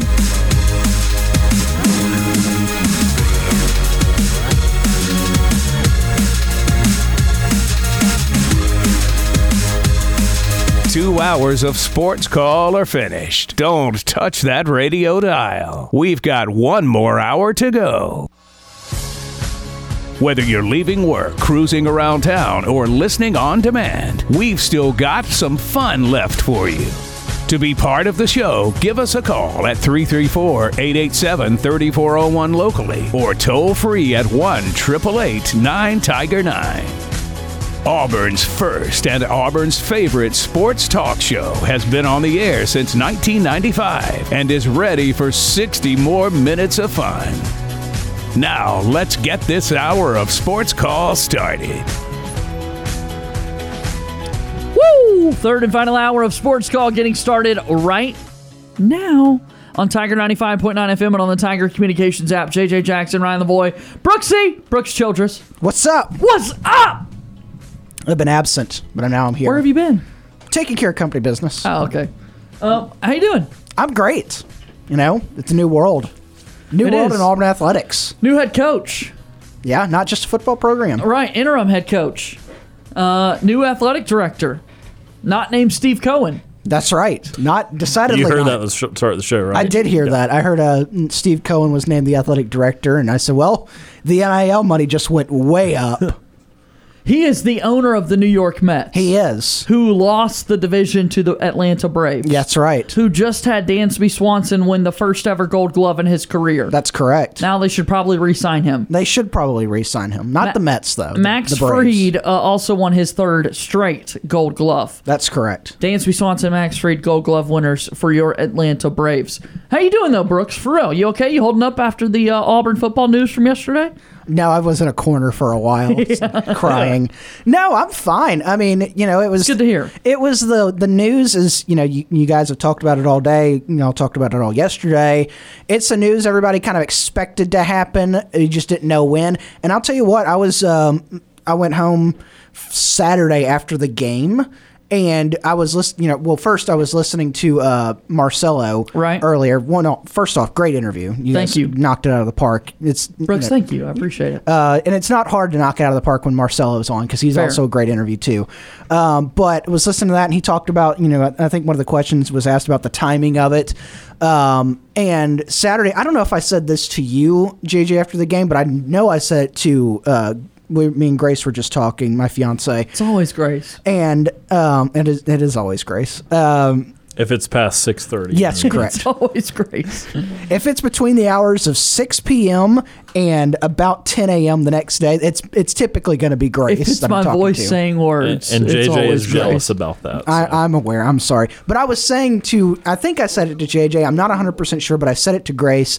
After all the Cohen news came out during the Arkansas game, I immediately said, I don't know if this is going to happen, but if I had to make a guess, if you told me to make a bold prediction right now, it would be that they hire Cohen, Roberts fires Harsin, and says your first job as the athletic director is to hire a football coach. You said that to me.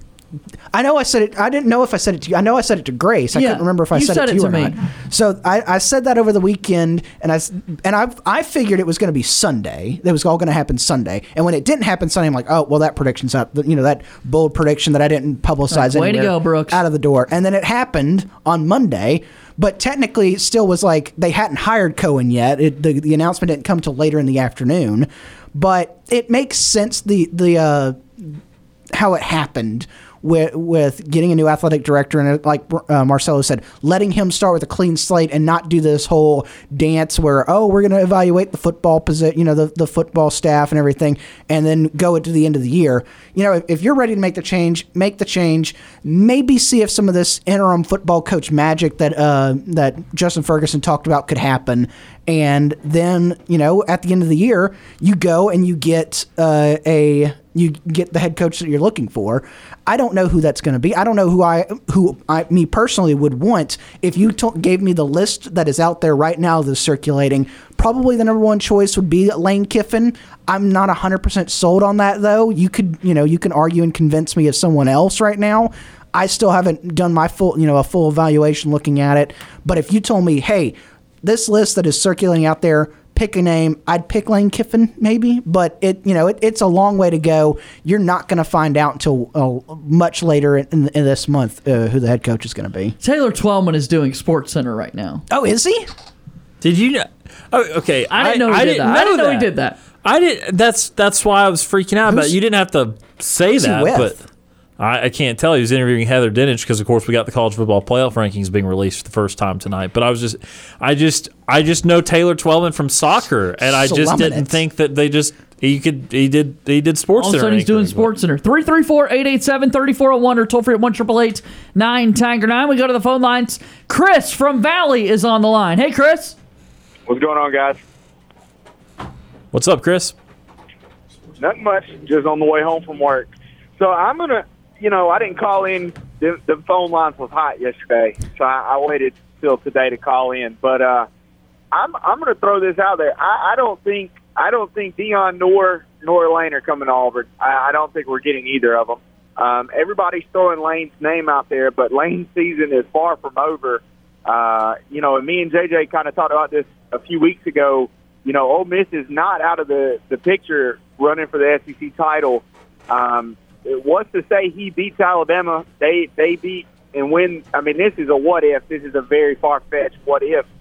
But what if they do make a run to the college football playoff? I mean, it's a big what if. But I don't know. I don't know if you intrigue Lane that much to come to Auburn, where we have seen. I'm a big Auburn fan, but where we have seen, the coach not necessarily.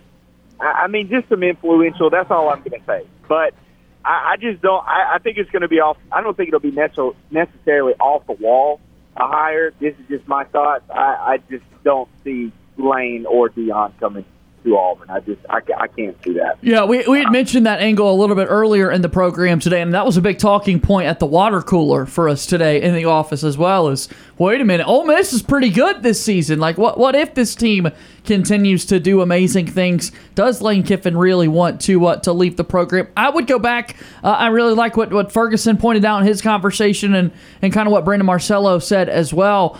In terms of security that one could have at Auburn, given that there is that rule in Mississippi that state employees can't have longer than 4-year contracts, comes to mind, which is a good reason why John Cohen also made the move over to Auburn. Maybe that's in the back of someone's mind if you are somebody like Lane Kiffin, if security were to become a concern. I don't know necessarily that it would be, but you're right, Chris. I do think that we have to wait and see how this year plays out for Ole Miss for sure.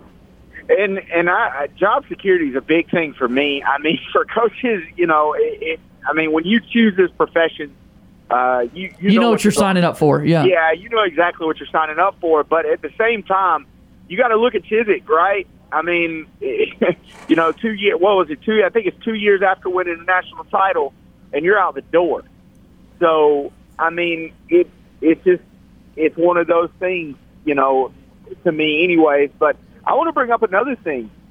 If Tennessee were to lose to Georgia this weekend, and I'm talking tight, close game. Okay. Could Tennessee make the playoffs? And I think they could. I really do. I think honestly, might be in Tennessee's best interest.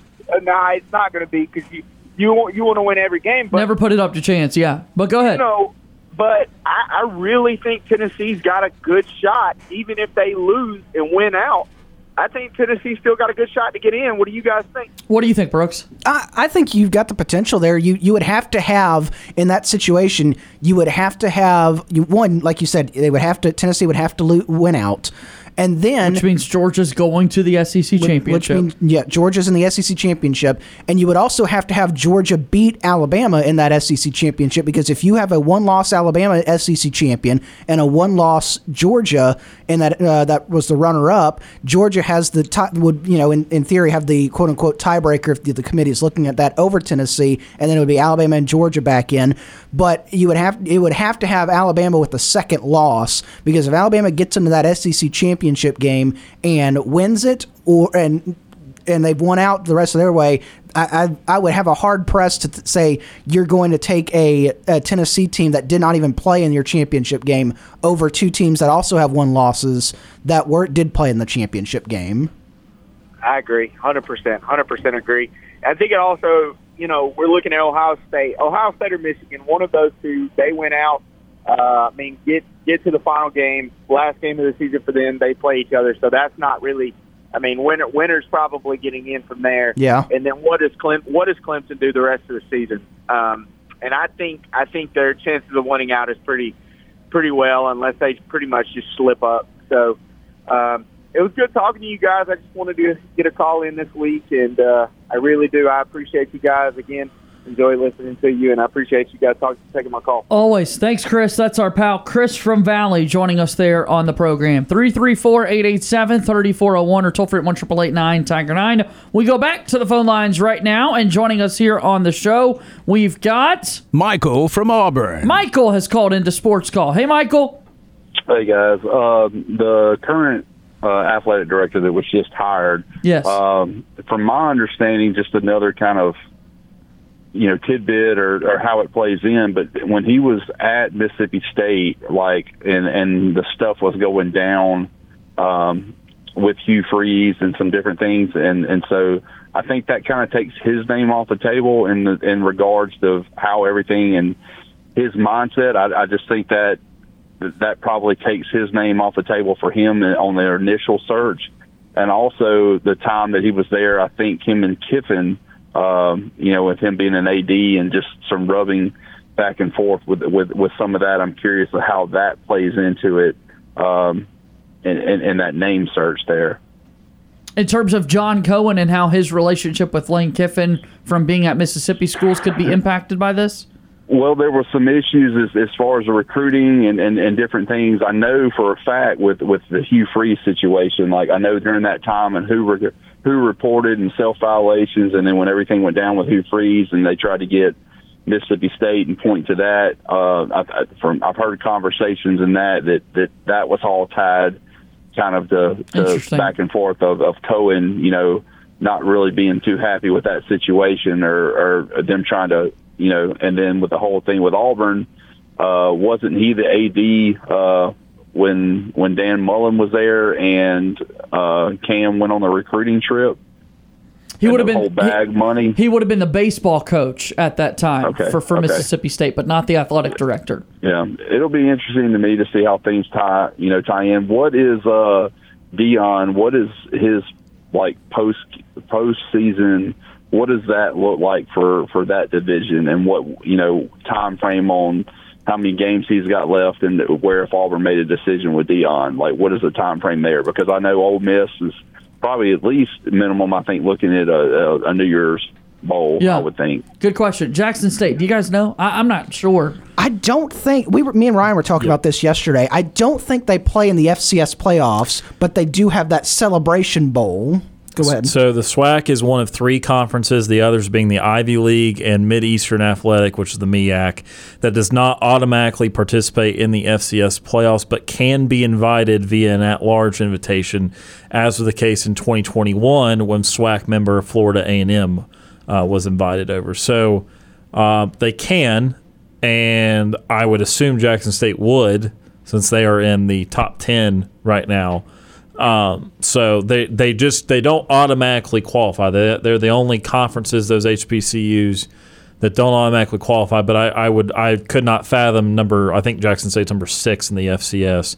Could not fathom them being in it. So their timeline is going to be pretty similar to the FBS. I think they've got like 3 regular season games left, maybe 2. I'm trying to base this off of Campbell and our Campbell updates, but I think they've got 2 or 3 regular season weeks left. Traditionally, these SWAC teams, the winner of the SWAC and the winner of MEAC, since they don't make the FCS playoffs, they usually play in the Celebration Bowl, which is usually like mid-December, I want to say. It's usually the first week in a bowl season. Yeah, like it's the first thing that happens. So 12th or 14th or something. So at the very minimum, they've got a couple. They're going to be very similar timeline to the FBS. And you know what's interesting is you said that Florida A&M got invited last year in 2021. They were not the SWAC champions last year. Right. Jackson State was the SWAC champions, and they went to the Celebration Bowl. So that might be up to Jackson State. I mean, they might decline the invitation and go back to the Celebration Bowl. I don't know. It'll be interesting, and I'll leave y'all with these last 2 things. If we did go with Deion, I would think he would bring his son, so I'm curious of what that does to our quarterback room, because he's a pretty decent recruit. He's not just no doubt Deion's son. And then I'll leave you with one other thing: is if Cohen goes back to some of the roots and some of his ties there, Manny Diaz wouldn't be a bad choice for a defensive coordinator, in my opinion. He's not a great head coach, but the guy's a pretty good coordinator, I would think. And so if we're circling back just with his ties, he runs a great cover 2 that Auburn's always had problems with. I forget where he is now. He's at Penn State. SEC, or Penn State. Yeah, he was at Jordan here earlier this season. So it'll be curious to see, if where the coordinators go and what they do. But I thought he was always a good defense coordinator at SEC. Thanks, guys. Absolutely. Michael, we appreciate the call. That's Michael from Auburn joining us there on the program. Shedeur Sanders, his son, very talented quarterback there. And, you would think that he would also come with his father to play football at Auburn. Should that be the case, Auburn already has the biggest question marks, guys, regarding their quarterback position for next year. When you've got Zach Calzada coming back from this injury, TJ Finley currently out and injured, Holden Gardner is a true freshman, and then I haven't even mentioned Robbie Ashford, who's had the most playing time this season for Auburn football. There is not currently a high school quarterback in the recruiting class, which when we talked with Keith Niebuhr last week on the program, big red flag for any recruiting class that you don't have a quarterback in the mix in that class. But nonetheless, still a really crowded quarterback room for the Tigers looking into 2023. Yeah, and I don't see why you wouldn't want a portal guy, to be quite frank. I think Auburn's going to have to go to the portal. TJ Finley just does not do it for me personally. I don't think he does it for most people. Robbie Ashford, I think there's glimpses there, but there's a lot of development with Ashford. I think he has maybe a better starting point because he can run so well, and he has made a few really good throws down the field throughout the course of the year. His deep ball isn't bad, but just reading defenses, willingness to stay in the pocket, those things are just so far behind. And granted, look, again, it's been tough to evaluate because the offensive line has been so bad, and some of that stuff has been such a problem, but I just don't see how you would be too excited to go into next year with Ashford, Finley, and Calzada, the same guys you had this year. I just don't see how you'd be excited by that. And it just depends on who the coach is. If it is someone like Kiffin, They would probably have a decent chance of getting another portal quarterback in there. And again, I'm not trying to put everything on quarterback play here because everyone understands how bad the offensive line is, but I still don't know if I see everything I need to see from Robbie Ashford or TJ Finley to say, oh, yeah, Auburn doesn't need to bring anyone else in. I just don't think that's the case. We'll see what that room looks like next year in 2023. But, there's still 4 games left to be played for Auburn here this season. Cadillac Williams, the interim head coach for the Auburn Tigers. We've got to take a quick commercial break. Keith from Auburn is waiting on the line. We'll be back and talking with Keith after this 90-second timeout here on Sports Call.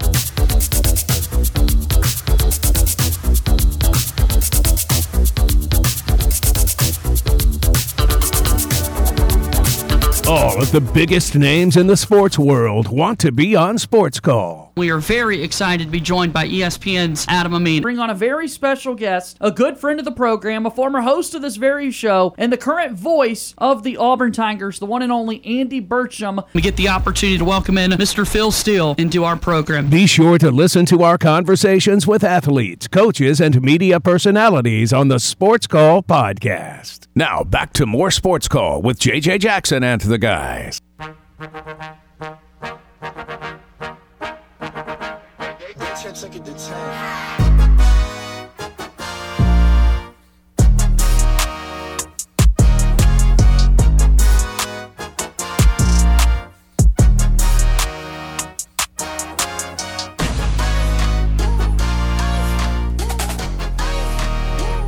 Back on Auburn's first and Auburn's favorite sports talk show, J.J. Jackson inside the studio with Ryan Lavoie and Brooks Childress.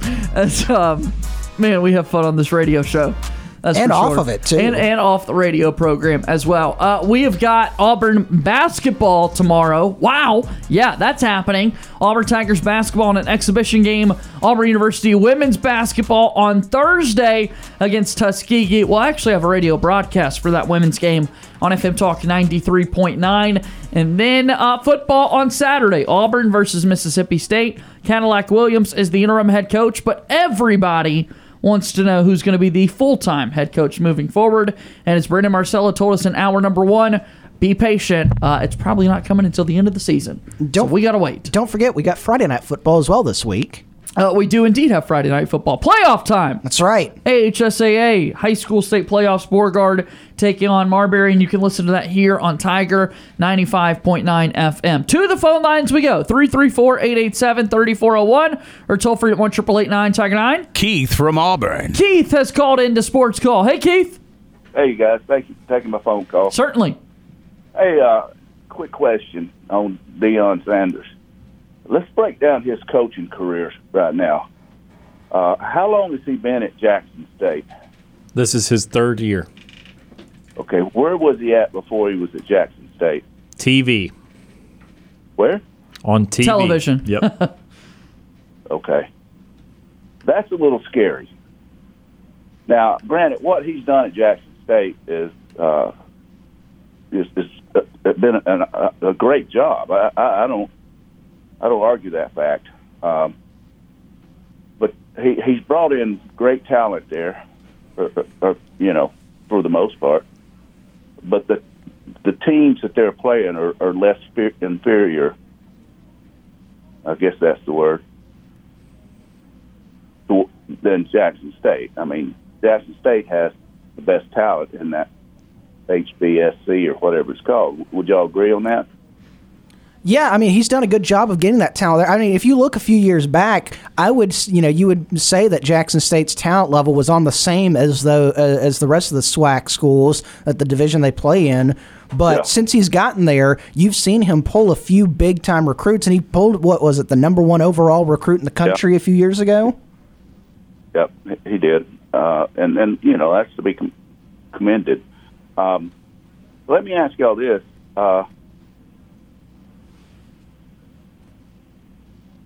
Yeah. My biggest question or concern I would have with him is his coaching experience.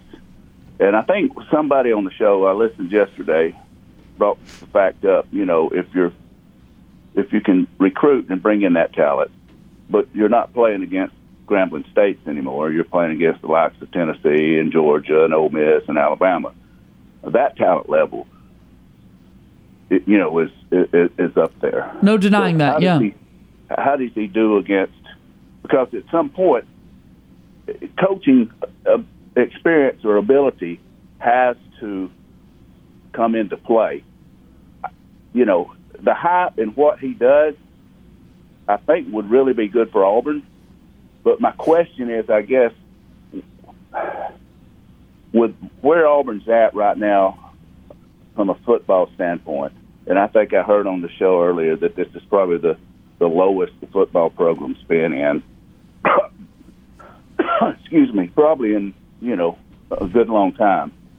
I don't know if I'd be ready to put all my eggs in the basket of Deion with 3 years of coaching experience on the HSBC or whatever that conference is called, the SWAC, I guess. Yeah. I don't know, guys. What do you think about that? And I want to hear your comment. And then I got a name of a coach that I'm going to throw out there that could be a candidate. Throw it to me. I'm ready for the name. Okay. He's won at least 2 national championships, maybe 3, and he's coached in the SEC. Okay. And I'm currently coaching right now. 2 national championships. Urban Meyer. Yeah. He's going to coach again, and in college on that rank. Now, a couple of things can happen if you hired the guy. He's proven he can win everywhere he's been on the college level. He won at Utah, he won at Florida, and he won at Ohio State. Right. So, and he's won a national championship. Excuse me. When he was at Florida, he might have won 2. I can't remember. He's got 3 total: 2 at Florida and 1 at Ohio State. Yeah, he won 2 at Florida and 1 at Ohio State. And I know, that whole shebang debacle over what happened down in Jacksonville and all that stuff. But he's a college football coach. He's not a pro coach, just like Nick Saban's not a pro coach. He's a college football coach. But, and I guess, with the ordeal that he had go on up there at Ohio State, I guess protecting one of his assistant coaches or whatever. Yeah. But I also believe, it's just like with Hugh Freeze, I believe everybody deserves a second chance. I would agree. But that's just a name I thought of that knows the lay in the land of the SEC and has been successful there. I think Lane Kiffin is probably the number one choice, but I'm just hesitant a little bit about Deion because of the coaching experience. And then again, talent outweighs. If you got great talent, it makes a coach look good. And if you can surround yourself with very good assistant coaches, you can be successful.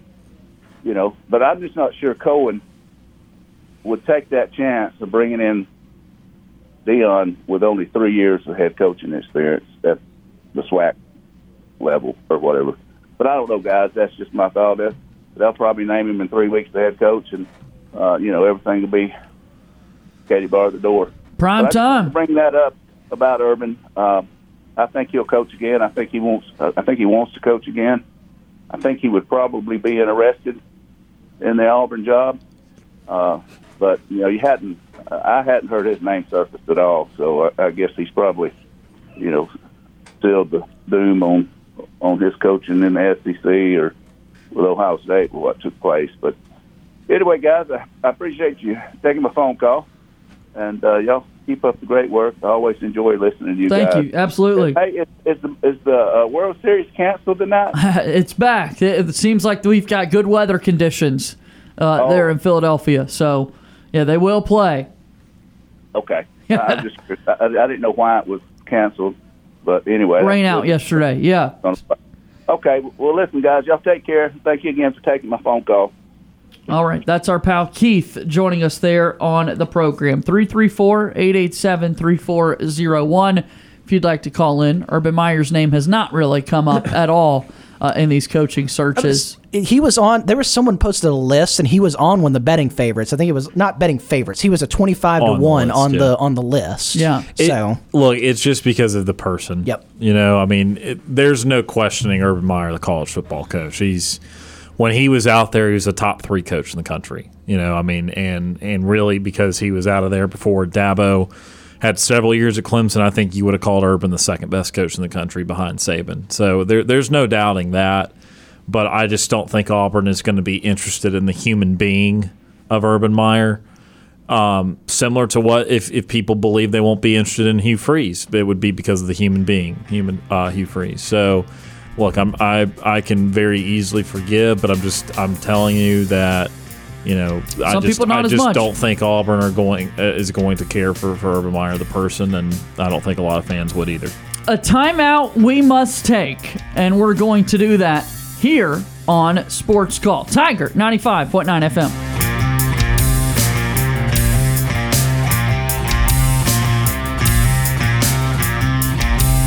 Follow us on Tweeters. Follow our Sports Call host, JJ Jackson, on Twitter by searching @JJ_Jackson_. And follow the show on Twitter by searching @SportsCallAU. Hashtag, is that 2 words? I'm Deshaun Davis, former Auburn Tigers football player and all-SEC linebacker. You're listening to Sports Call on Tiger 95.9.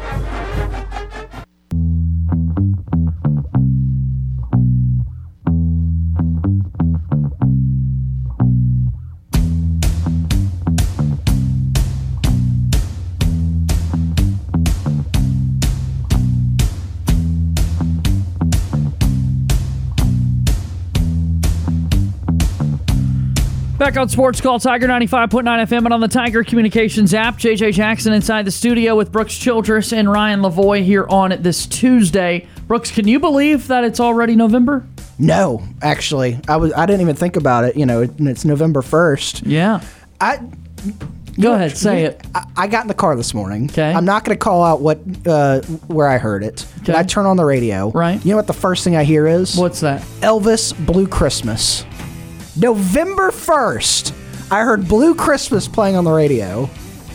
Not a fan? Not a fan. Yeah. Do you like Christmas music? I love Christmas music. The day after Thanksgiving, I am all in on Christmas music. What about you? Are you a Christmas music guy, Ryan? Not really. I really am not either. I'll definitely do it on Christmas Day and maybe Christmas Eve, but I don't need no build up to it. Yeah, Before Thanksgiving is absolutely egregious. Right. That should never happen. After Thanksgiving, it's fair, but I still won't listen to it until it's like Christmas Eve. I would be in on Christmas music after Christmas Day too, because technically the Christmas season goes a little bit longer, but everyone cuts it off the day after Christmas. It starts egregiously early, and then the day after Christmas, boom. What is Christmas music? Is there New Year's music to replace it? Just party music. Yeah. So, yeah, that's November 1st. That's where I heard you're a Christmas song. I Yeah. just no. Give me Thanksgiving. Give me football on Thanksgiving. I'm ready. And go from there. Yeah, food. Pretty awesome stuff. 334-887-3401 or toll free at 1-888-9-TIGER-9 if you'd like to call in and be a part of the show. All right, let's do this, Brooks. Our show is almost over, and so as the show ends each and every day, do you know what we do? I've heard tell, but I'm not sure. What'd you say? I said I've heard tell of what we do, but not sure. Our show is about to end, but we've got you covered on entertainment for the evening. Here's Sports Call's Nightly TV Guide. What do you think? I'm ready. All right, it's our Nightly TV Guide. I need to tell you something. All right. It's brought to you by our friends over at White Claw Hard Seltzer. Okay. I'm a big variety pack fan. You are? Yeah, because I don't like I'm just like... You don't want to have the same thing every single time. Right. You gotta have options. And still have the same vibes. Yeah. Great vibes. Great vibes. What's on TV? Sports Call's Nightly TV Guide brought to you by White Claw Hard Seltzer. Let's ride. Movie picks for you this night. 6:02 on Starz Encore. That was a good laugh from him. I caught him off guard. I know. Men in Black International, 6:02 on Stars Encore tonight. Chris Hemsworth is the stars in it, as well as Liam Neeson is one of the stars of this rendition of Men in Black. Yeah, kind of a not really a Halloween pick, but it is got a sci-fi, a little bit of sci-fi horror stuff in it. If you're into that, day after Halloween. Also, movie pick for you this evening, 6:35 on FXM, starring Ryan Reynolds. It's Deadpool. You may not want to watch it on TV because it loses some of the yeah. But if you want the kids to have a look at Deadpool, maybe this is where the version you show them. Where you don't get all the, every one bit of the gore and everything. But yeah, those are your two movie picks for the evening. Sports picks for you tonight, starting at 6 o'clock over on ESPNU. Maction is back! That's the greatest part of November, actually, isn't it? Maction is back. Ball State takes on Kent State. And then at 6:30 on ESPN2, you've got Buffalo taking on Ohio. NBA action for you tonight at 6:30 on TNT. Chicago Bulls and the Brooklyn Nets, who don't have a head basketball coach. And then at 9 o'clock, the Minnesota Timberwolves and the Phoenix Suns. Also hockey action, 7 o'clock ESPN, the Bruins and the Penguins, followed up by the Ducks and the Sharks. And then, of course, Game 3 of the World Series tonight on Fox, 7 o'clock, Astros, Phillies. There you have it. Yeah, Brant's a Ducks fan, so we'll get a full breakdown of that game later in the week. That's awesome. On national TV. Nightly TV Guide brought to you by White Claw. Thank you, Brooks. Absolutely. I love you, man. Absolutely. Thank you, Ryan. I love you, man. Love you too, JJ. Hope you have a great evening. That's going to do it for today's show. Thank you so much for listening. Happy birthday to former Sports Call host Christian Page. Got to give him some love on the program today. That does it for today's show. Thank you, and good day.